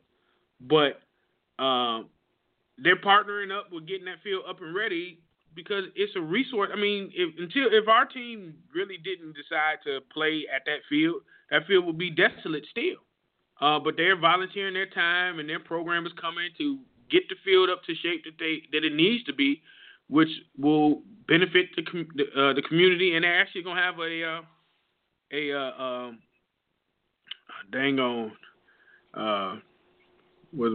am I thinking of? A clinic. You know, how many times you hearing of a baseball clinic in the city? You know, that's huge. And I mean, you have a lot of things. There's a baseball academy in Detroit, with an indoor cage in the city. Wow. Old elementary school, old Edmondson School, right over there off of the Lodge. You know, there are a lot of things. You got Norm, Coach Norm Taylor over at King, who is hometown World Series and other things, and trying to get his own tournament started. Those things are hard because you don't have that support. I mean, and here's why you don't have the support. I played PAL football. We started PAL football in like August. First games were in September. Dude, these guys started PAL in April. So wow. You basically either you playing football or you playing AAU. You have very few people that are playing summer ball or travel league ball. So, and if it comes to calling, unless your parent is a baseball person, then what are you playing? You're gonna play the glamour and stuff, and they'll pay the money. I mean, you paying the money for travel league anyway. In baseball, it's the same thing that you would for basketball, but it's a different experience. And I think that was one of my regrets, that I never played travel summer league, but the opportunity never came to me. Closest I had to that was out of middle school playing with a Grosse Pointe. They wanted me to transfer to the district, but I didn't want to do that. So that was the closest I was going to be in the travel team. And I missed out on a lot of great baseball opportunities and experiences by taking a stance, which is a political stance at my young age of 14 or 13 at the time. But it has to be somebody to be able to have a plan. I mean, I really would love to really explore this or connect with some people or work with some people to really expand this on a large scale, to do some full-fledged, hey, we're going to restart these neighborhood park leagues. I mean, if you have an organized situation in which at a reduced price you can offer baseball, and start it off with T-ball. And do like every other community, build them up as they add on age by age. You wouldn't. I don't think you would have the issues that you know with getting people to play. Like there should be, if somebody wants to try for a high school baseball team in high school and never play baseball, they should never have a shot. After that first day, they probably should not. They should not come back because there's no opportunity for them to do that. I mean, I had people that are like, yeah, I want to try for the team because my daddy never taught me how to play baseball. Huh? But that was the thing. They always wanted, but they never had that opportunity. And high school is not the place to learn how to play any sports if you want to truly play on a competitive level. That's what elementary and middle school is for. I mean, there has to be a program or programs you can do on a larger scale. But until that time, and I'm going to give them the pub that they deserve, check out the teams that are doing things on that level. Check out, the Eastside Raiders baseball organization. Check out Norm Taylor in hometown classes, which is a traveling baseball tournament that's in Detroit, that the winner goes and plays in the national tournament. Those are the things that we need to promote for baseball to survive within minorities. Not minorities, within the African American communities, because it's not an option. I mean, shoot, they don't even cut the fields good enough for you to be able to play. You hit the ball, you can't find it. It's gonna be a home run off a ground ball in the right field. But it all goes together. All goes together. Since I daddy daycare, I got a lot to say now. But I just think that all this buzz and all this money that's being poured into the city of Detroit, you can't just throw money at buildings and other things. Yes, downtown and midtown is always the central locations of building and making it more appealing for visitors. But what about the people that are there? You have to have these resources. You have to have programs. Recreation department in the city of Detroit is one of the most underfunded programs in life. You have maybe 4 to 5 rec centers that are open, period, and fully functioning. Not just holding on. I mean, membership is not that much, $10, $15 for a year. The majority of them have gyms, but that's the thing, is that it's not pushed as a viable option. People will most likely want to pay $30 to go to Lifetime, $10 down, $10 a month to go to Planet Fitness. All those other things, instead of promoting what's there, but what's within is not being promoted by the people that are over it. So you need to be able to take advantage of this opportunity. You need to give these students another viable option. Again, baseball is the largest opportunity for you to become a professional athlete, hands down. Because here's the one thing, and I'm going to get off my soapbox regarding this. If you're not careful, soccer is going to overtake baseball as far as popularity in the United States. It's already growing. Right, and it is in some levels within the African American community.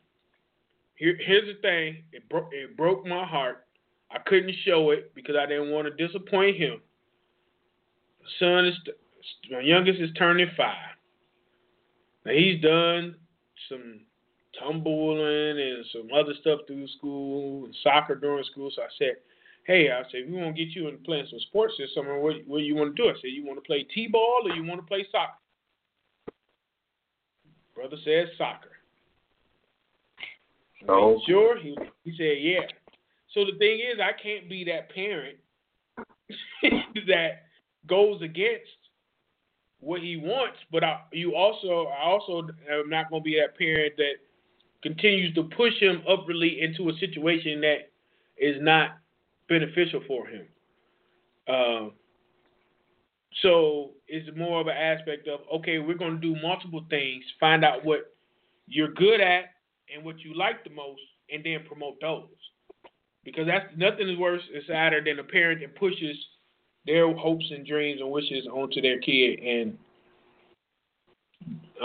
it's just a tragic situation. So, yeah, so that's kind of where I am on the baseball stand. I mean, since Jackie Robinson West, when we were having those conversations and talking to my former teammates in Chicago about what that program meant and means to that community, where is our Jackie Robinson West in the city of Detroit?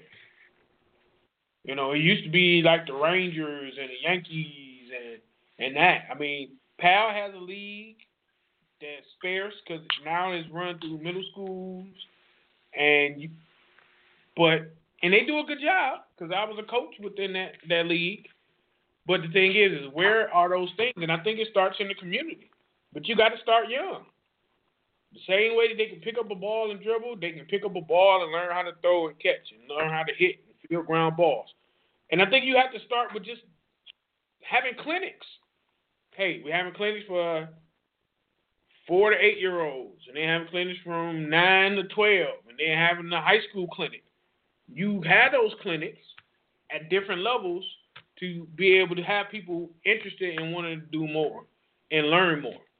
And then once you have those clinics and you have that interest, then you roll out the options for them to play. Well, we're rolling out these new leagues. Hey, anybody listening, anybody with the funding, anybody with the desire, I have a desire to help with this. It just, because I think it's necessary. I just think football, basketball are not the only answers. Kids need diversity in the sports that they play and learning different sports. Because there's a ton of football players that are just out there just because the teams need bodies. In basketball, everybody play basketball until it's time to try out and make the team. And then, the delusions of grandeur of one of my former students when I was at a middle school told me he had a growth spurt after his 9th grade year. Like, I'm like, so you play? I said, did you make your high school team? No, I just play AAU. Oh, okay. Yeah, I'm gonna be the first AAU player to win Mr. Basketball. The first AAU player to win Mr. Basketball. Delusions of grandeur. You cannot win Mr. Basketball without playing high school ball. And if you cannot make your high school basketball team, that means that you're on an AAU team, that you're just there to be showcased. You're not being coached up. You're just there for whatever one skill set you can do. Whether it's rebounding, whether it's just be a big body. It wasn't dunking. But it's just that whole thing is that you need to be able to see something else. And there are other communities that are like that. That are out here. Shoot, I got excited driving home the other day. The elementary school right down the street from the house, not the ones that the boys go to. They had a little league going on. They had coaches. They had the parents sitting over there. It was a practice though, and I was like, oh man, I almost pulled over just to go watch because it's right. It's right there. I love seeing that within the community that's necessary. But again, I don't live in the city. So it's a little different, It's a little different. Those kids look like they're between 8 and 12. It was a little league team, but in order to kind of balance this whole aspect of baseball and baseball really being relevant, you have to start with the teaching of the actual sport and engaging them and bringing on some of those players. Former minority players to get these guys involved. Because we did that list, 2 weeks ago on Facebook about your favorite players at what position? And the majority of the people on my timeline, at least out of the 10 players or 11 players, at least over half of them were black players. But you look at the Tigers. Who's the black player? Justin Upton. Nobody else. But if you go through my list, you saw Chet Lemon, you saw Lou Whitaker, you saw Lee Smith, you saw all these guys because that was your hopes and dreams of like, I don't want to be in the MLB, but if I was in MLB, I want to be like this guy. Tony Gwynn.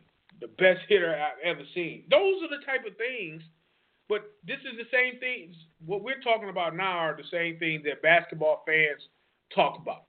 But the biggest difference is that to a certain level, we were on track to be able to play and live out those dreams beyond the playground and the rec center. Right. Because everybody can say they play basketball until it's time to play an actual game or learn the system or play at a certain level enough to get noticed. And I see, tragically, delusion of grandeur with student athletes now that I interact with, or where they think they're going to be doing and what they're going to be doing, and they're average players at best, some of them. So,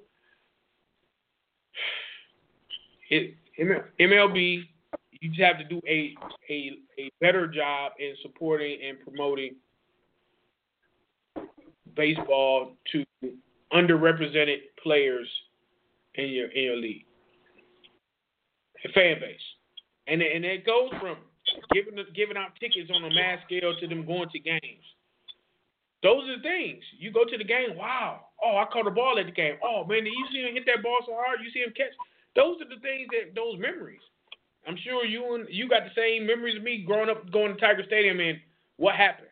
I was at the game when when Mark McGwire hit the ball out of Tiger Stadium. I was there, and I played for the A's in Little League, and I refused to wear my A's stuff to the Tigers game because I was a Tigers fan. But that was like a great moment. So those are the things the same memories that any other player from any other sport has. So the thing is, if you don't want MLB to die, and you really got to have a desire not for it to die within the inner city, within urban or impoverished children, if you don't want it to die, then you need to do something in it. Because who's listening to the radio to games other than our parents and us? You know what I'm saying? I like listening to it now sometimes more than watching it. Oh yeah, but definitely. Who does that? Nobody does that. I mean, that's how I got into the sport because I couldn't stay up and watch a lot of the late games, so I had a radio in my room, so I would listen to. That's how I got into Monday Night Football, Major League Baseball. I would catch on the radio, and this was the local announcing, and definitely some of the this is when national was still creeping up, so you were hard pressed to find a bunch of different games, and I think that also plays a factor when fandom and recognizability. There's too many options. You have too many things that you can do other than watch a baseball game. You can do this. You can watch this sport. You can watch this show. Whereas when we grew up, the games were on NBC. So whatever program they had on was preempted. So you had no choice, even if it was a sitcom or something like that. If the Tigers were playing, you knew, well, I guess I got to watch the game. And eventually it became a point where you like, okay, I look forward to seeing that Tiger at the end of the game with eating a bat or whimpering because they won or lost. So, I mean, it's definitely one of those things where the league has to figure out what they're going to do as far as the rules, because the rules and the regulations and the perception of the game itself is having a direct impact. And as long as they feel that they're rather have the gentleman sport aspect of it supersede the logic in some of these rules and some of the how the game is played and handled, they're going to lose guys. But we definitely got to, because we went over, but we definitely got to get into this NBA Finals and probably just make a quick prediction who wins. And I mean, we already gave it in the point counterpoint, but who is your MVP? My MVP is going to be Steph Curry. I think that he just feels he has a lot to prove because a lot of people are not or did not buy into him being injured, even though he was injured during the finals. So I think that he's going to maybe use that as motivation. And with a 1A, I say KD, because I think KD, even though I didn't say he's the difference maker, I think that his durability and his mismatches that he creates really does pose some problems for Cleveland. I mean, since I'm riding with Cleveland, I got to go with LeBron. I think this is his opportunity to really cement himself as the true upper echelon. Yeah, you're still going to have the conversations about whether he's better than LeBron, better than Jordan or even better than Kobe, but he's going to let his play on the court decide that this is definitely not going to be a situation like the 2011 finals against Dallas or some of these other games where he didn't impose his will, because he knows the spotlight is on him. He knows this is a great opportunity to cement his legacy. So he's going to step up, and the Cavs are going to take it in 7. All right, so here's the thing. I had this question in there. So when it comes to legacy, who can Steph, by winning this, cement or increase his legacy more than LeBron would cement his by winning this championship? Or does Steph just have more basketball to play and isn't neither here nor there?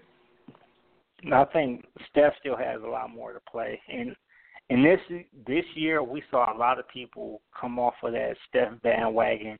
I mean, we saw last year and the previous year, oh, he's the greatest shooter. I mean, I think that still holds true potentially, but they were already getting his Hall of Fame and Basketball Hall of Fame acceptance speech ready. And I'm like, hold off, because he disappeared in the finals last year, even with being hobbled. So we have to see him play on that big stage. And if he does it and he gets the MVP, I mean, it helps, but it still isn't, because this would be his first finals MVP. This won't be the same effect as it would before LeBron, who's chasing a higher power, a higher resume as far as the greats, whether it's Jordan, whether it's Kareem, whether it's Bill Russell. I think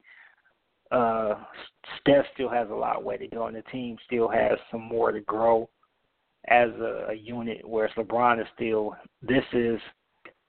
these are resume cementing moments for him. Yeah, and once again, I mean, we'll see how it is. Once again, I think this is what everybody wanted. And I think if it doesn't go 7 games and it's not a really great series, if it's a blowout after blowout, switching teams, it's going to fall short of what the NBA hopes it should be. So I hope it's a good series. I don't have the disdain for LeBron and Cleveland. They got over the hump. Cleveland still sucks overall as a city. Sorry, family that's from Cleveland. But I think this is what the NBA wanted, so I hope that they get what they want in a good series. And I think a good series would be all 7 games within 10 points. I think that's fair. Say within 5 is unrealistic. But, I mean, you had great series with Boston and Detroit back in the day where a team, I've seen back-to-back 20-point losses by both teams. But the overall series, at the end, Game 7 or 6, wherever it went to, back then 5, depending on what round, it was good. So we shall see. Well, with that, folks, I think we're about to blow this popsicle stand. Make sure you check out the podcast when it's up on the website.